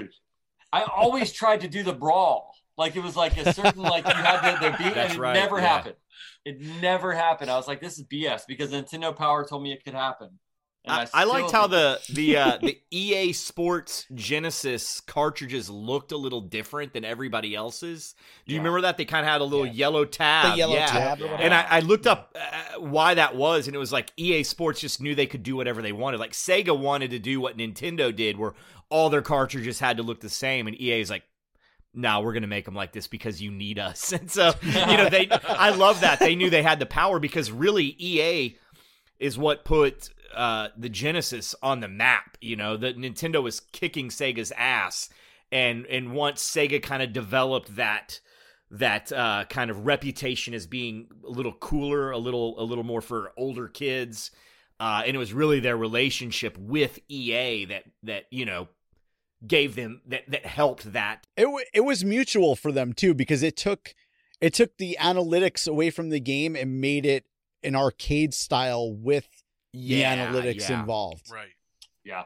I think also like, Nick, you were talking about like the Jets. I remember when I forgot what year it was, but I remember playing Madden with whenever I was staying over at my cousin's house. And I remember playing, you talk about like a never living to see a team win a Super Bowl. I played with the Houston Oilers against the Green Bay Packers. And I remember it was like 5 seconds left in the game. And we accidentally hit halfback draw. And we were like 70 yards away from like the end zone. And we were like, halfback, what the hell? No. We were like, call timeout. And we're like, we have no timeouts. We're fucked. We got nothing. And by God, if Alonzo Highsmith did not high step his way to Super Bowl glory, we still talk about it to this day. I know this is probably a surprise to you, but I and Scott, we never made it past high school athletics. So Madden has given us many, many opportunities to live out those dreams. So thanks to John Madden, and thank you to EA Sports for everything they've done. Yeah, it's so amazing. I love that game. Like I said, though, now you can go online, you play like a 9-year-old, and they just know all the little intricacies of the game, and your ass gets sacked like every play. You're like, where did that guy come from? It's infuriating. Yeah, it's insane, but still fun. But yeah, still amazing, but also a reminder that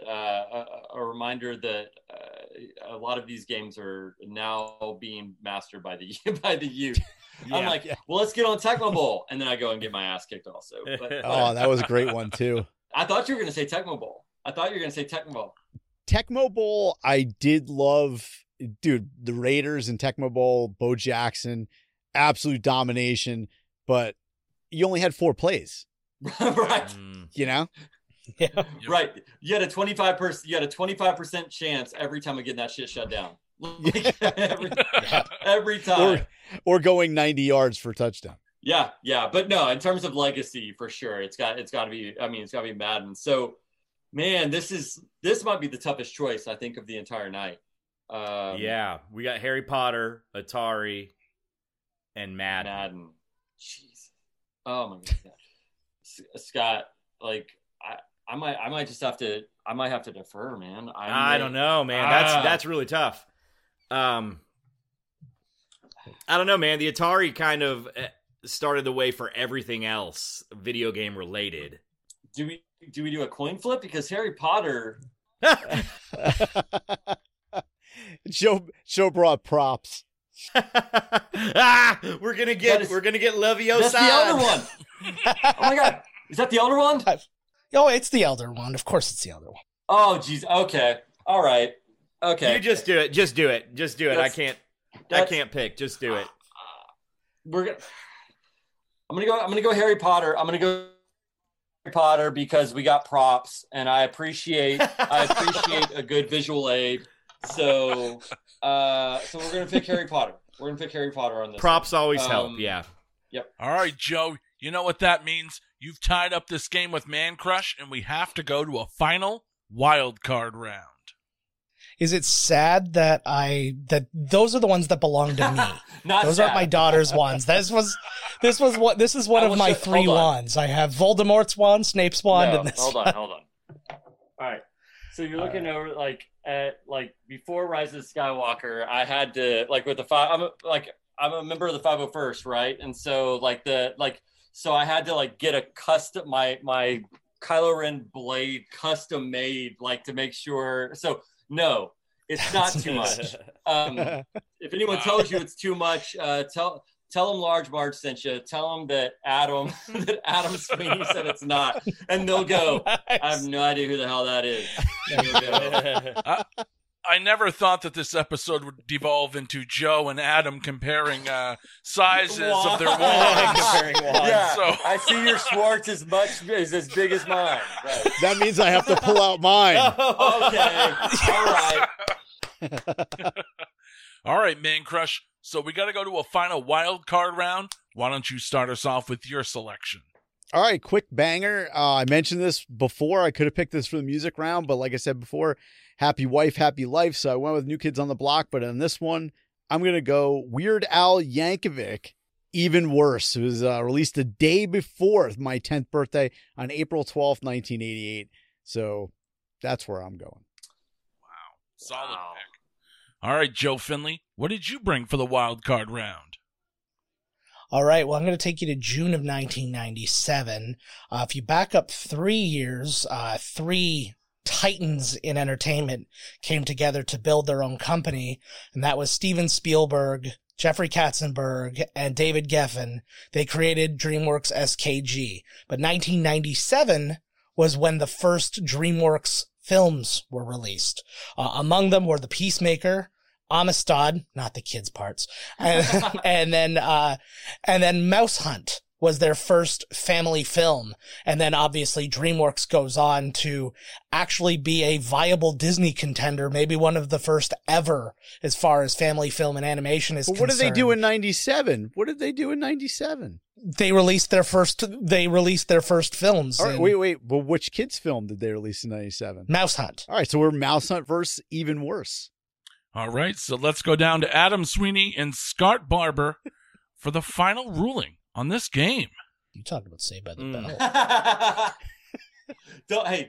Don't sleep on Nathan Lane's performance in Mouse Hunt. Scott, what are your thoughts, man?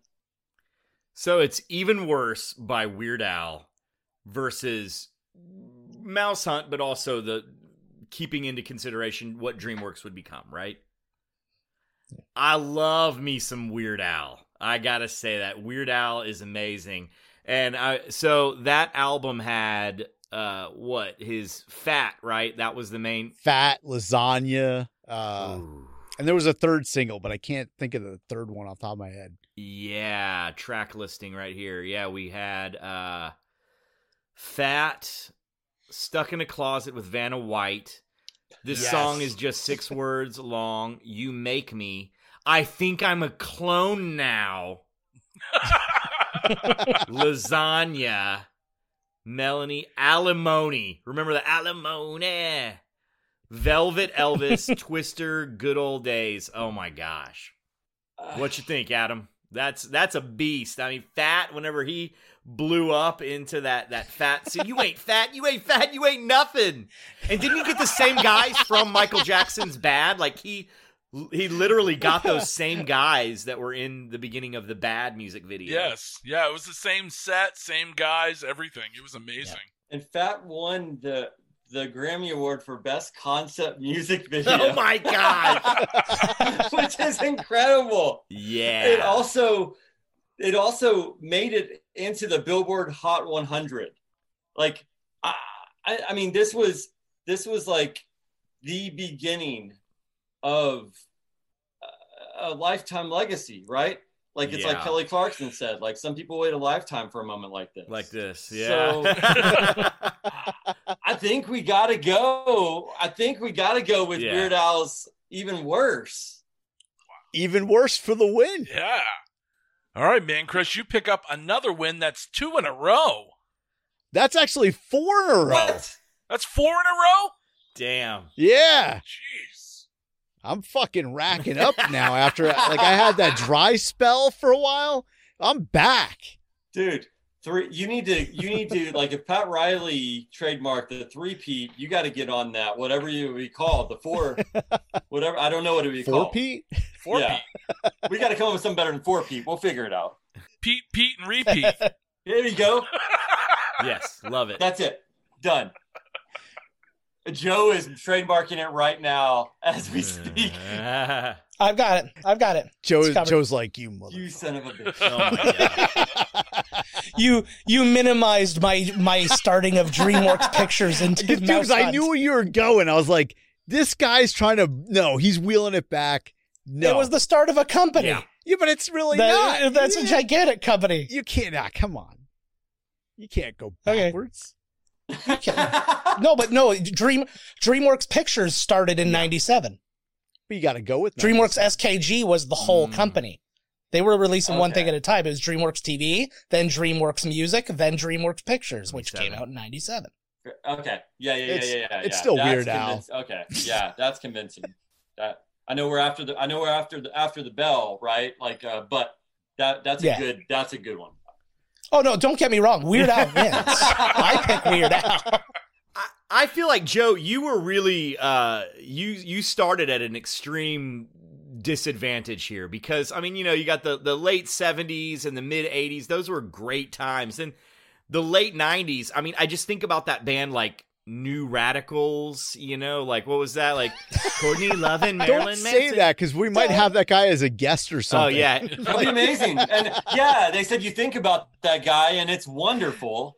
And it's Is what we- amazing. And like, remember that late 90s, like Woodstock that happened that was just like a That was debacle? 99, right? Yeah, like that's Yeah. like the 90s were a decade that for me, and again, this is just me personally, started so strong with like the whole like Death Row Records and then also like Nirvana and all that awesome music, and then just ended with, Kid Rock.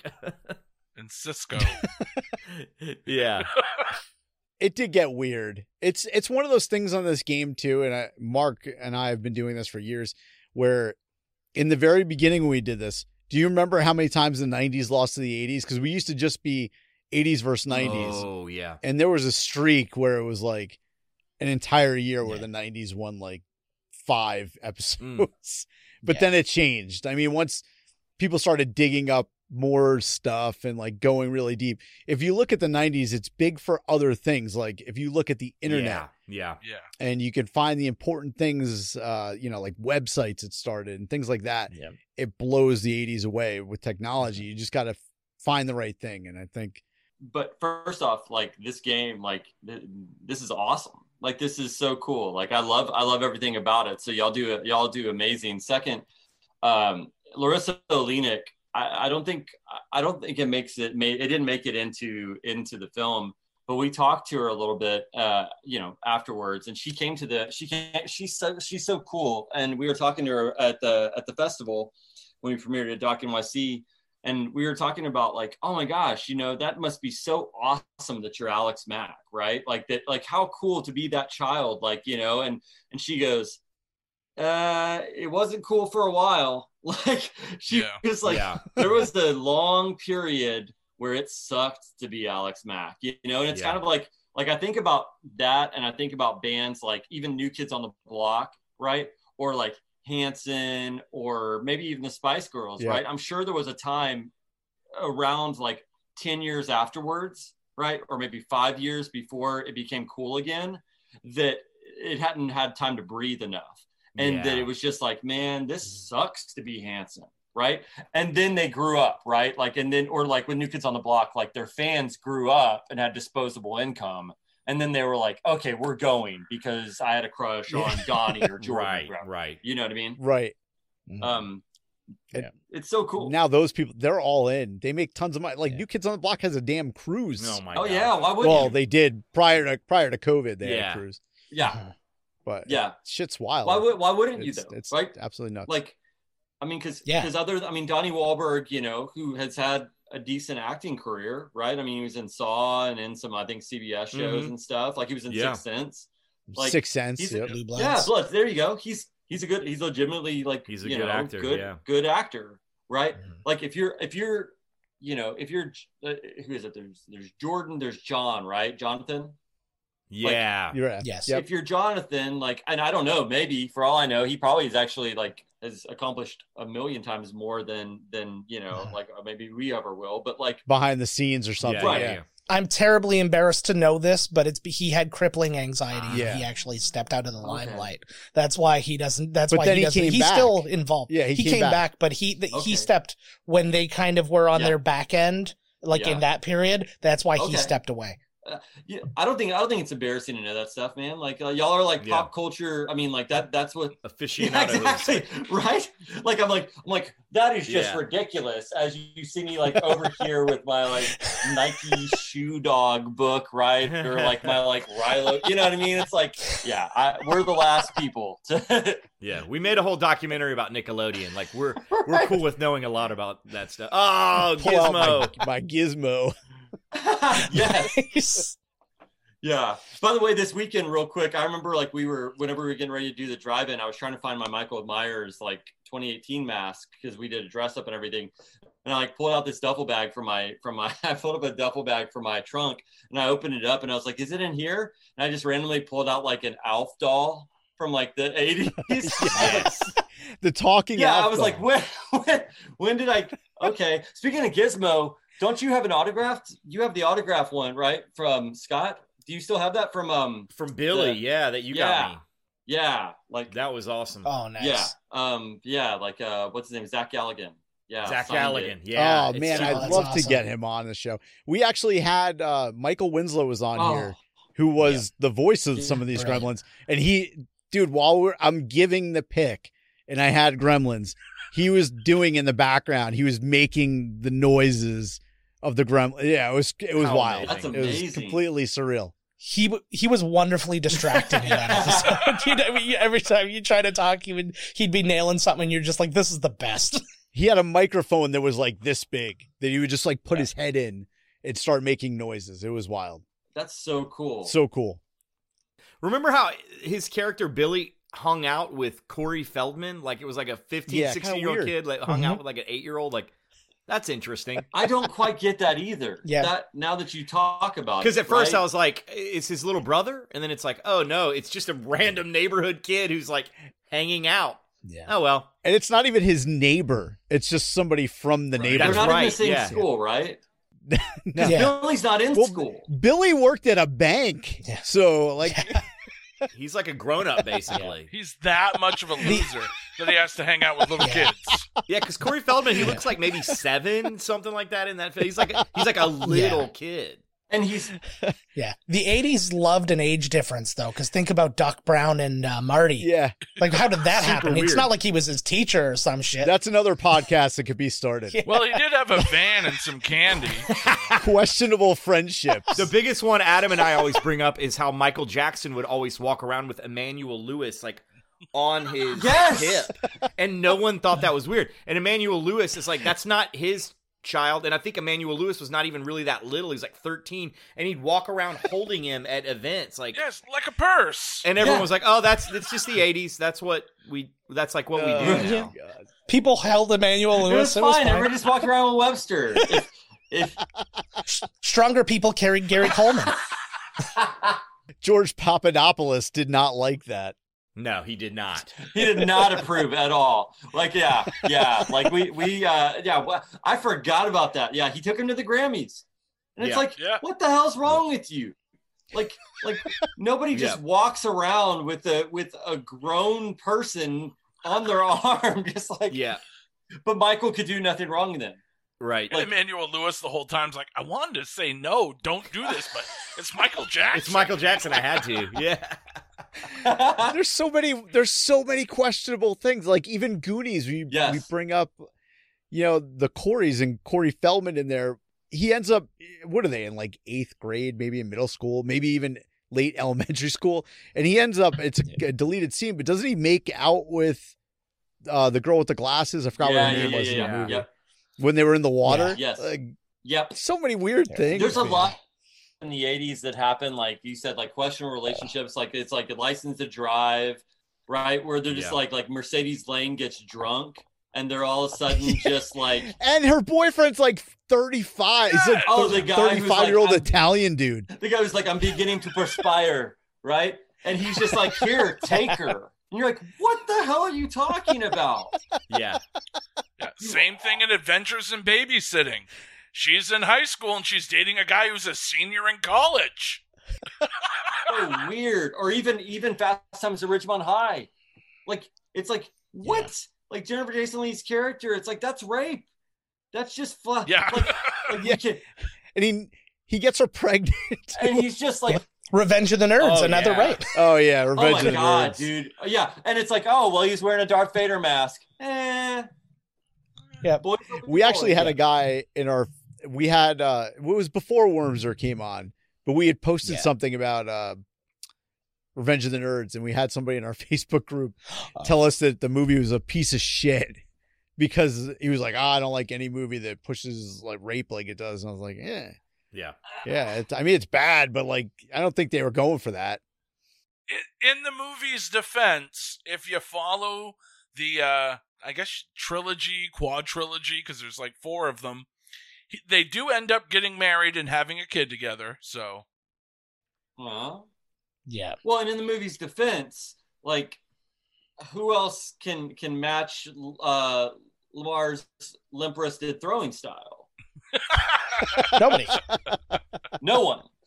So it was very it was very inclusive for back then. I would counter. No, maybe not.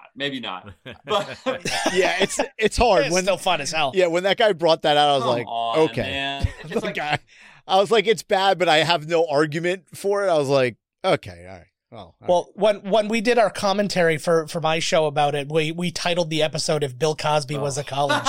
Pretty much, right? But it does. I mean, it's like you can't excuse it, but at the same time, there are things that you watch like back in the day where you're just like, okay, like they, it's not that they didn't know better. It's just like this was a commentary on that time period, right? Yeah. Like. Porky's was a thing. Absolutely. Like you can, and if you say, hey, look, like this is not cool at all, that's that's okay, right? Just don't watch it. But at the same time, you know what I mean? It's like you could say the same thing about Star Wars, right? Even though Princess Leia, like obviously is like a great, at the beginning, she's a great like icon. By the time that you get to the Return of the Jedi, right? It's just like it's a joke, you know what I mean? And so. I don't know. Like you just, So some people take it way too seriously, but I mean, agreed. What y'all like? This is awesome. Like when y'all said like Rhonda Shears like flipping her breast, I was like, what? For the record, she didn't actually do it, and for the people out there who thought she did it, she just said she did it. She didn't actually do it. If you want to see it, you can Google it. And what would be Tails? But it I was Tails. didn't know. I mean, like you said. So as it always is. But like what you said, the fact that Rhonda Shear, I mean, like what y'all are saying is like that's like this is Scott like in my jam. Like when you're talking about like, I mean, you saw how long we talked about teak. Like we love us some teak, man. Dude, you guys can totally come on anytime. You are fantastic judges, even as a pair, even single, either way. You guys are fantastic. Tell people where to go see the Orange Years and all that. Tell about that before you go, for real. Okay, yeah. So you can pre-order the Orange Years, the Nickelodeon story, on iTunes. You can rent it, you can buy it, you can do all that. And it's, again, November 17th, but you can pre-order it now. Come November 17th, you can also rent it or buy it on Amazon. And if you want a physical copy, you can also get those at Target.com or Amazon.com. You can get a Blu-ray or a DVD sent to you on Amazon. Fantastic. I already saw it. It's great. Thank you. Go check it out. Like, especially if you grew up through those years. Yes. And Mark and I talked about this before we came on the show, and we outgrew ourselves Nickelodeon by like right after the Double Dare years, so probably like 88, 89. Yep. But even just to see the beginning history and how they got it wrong, and then they righted the ship and everything else, and kind of just took over. It's cool. Yeah, it's an absolutely fantastic documentary, guys. Oh, And thank you so much. I loved all of the interviews and kind of the little tidbits and stories that you wouldn't normally get. Yeah. You guys getting this. And there's just so many things you're like, oh my God, I can't believe that happened. Or I never would have thought of this, that this would have happened on this show, or they did this way. And you guys got all of that. So thank you. Awesome. It's a great film. Appreciate it. It was due. It was definitely, when I saw that, I saw you guys on Instagram, and then I saw, what it was that you put out. Yeah. I was like, all right, these guys, perfect to come on the show. We got to do this. And when I watched the documentary last night, I was like, this is fantastic. So go check that out. Thank y'all. Like I can speak on Scott's behalf, and I can say definitely we're really thankful that that y'all have us on, and that you gave us high praise, because it takes a lot of work, and it's to the credit of all the amazing people at the Nickelodeon network that changed and shaped generations. So they deserve all the credit. Scott and a ton of other people on the team deserve like all the world of credit, and and this was amazing. So this was so much fun. Oh my God. I think the only way that we can actually close this out is by singing Pinwheel together. The entire thing. Pinwheel spinning around. Look at my spin. Nobody. Let's see what I found.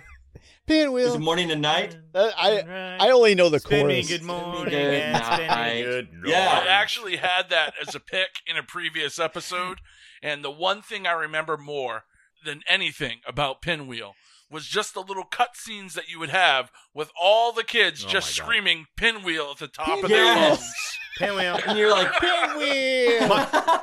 My brother was 7 years older than me, so he was like way too old for it. And I loved Pinwheel, and he would always be like, "Shut up, turn it off," I will kick you in the teeth. because he would always do that. He'd be like, "Pinwheel," because there was one kid that did that. That like just looked in the kid like, "Pinwheel." Yes. He's like, "The kid can't even talk right. Shut the fuck up, turn it off." He's like a cranky He's like 16, 17. Turn it off. And then whenever I grew up and we made a movie about it, he's like, still have to. I played him the movie, and he's like, "You're still making me listen to this like 30 years later." that's actually, this is the biggest behind the scenes little known fact before we close out, is that the entire film was made to piss off Charles Barber, Scott's brother. My brother, yeah, that's why we did And it. we did it. We did it. It was worth every And penny. we did it, so it's a success. It's a success already. Yeah, no, we actually love Charles. Charles is amazing. Yeah, he's a super cool guy. Cool. Well, thanks again for coming on, guys. That was fantastic. Thanks, guys. Our pleasure. Thank you. All right, Duelers. Well, unfortunately, we're going to have to end this episode right here. Once again, I want to thank Adam Sweeney and Scott Barber for coming on the show this week. Now, if you've missed an episode, you can always head back over to duelingdecades.com, where you can subscribe to the show on iTunes, Spotify, wherever podcasts are available.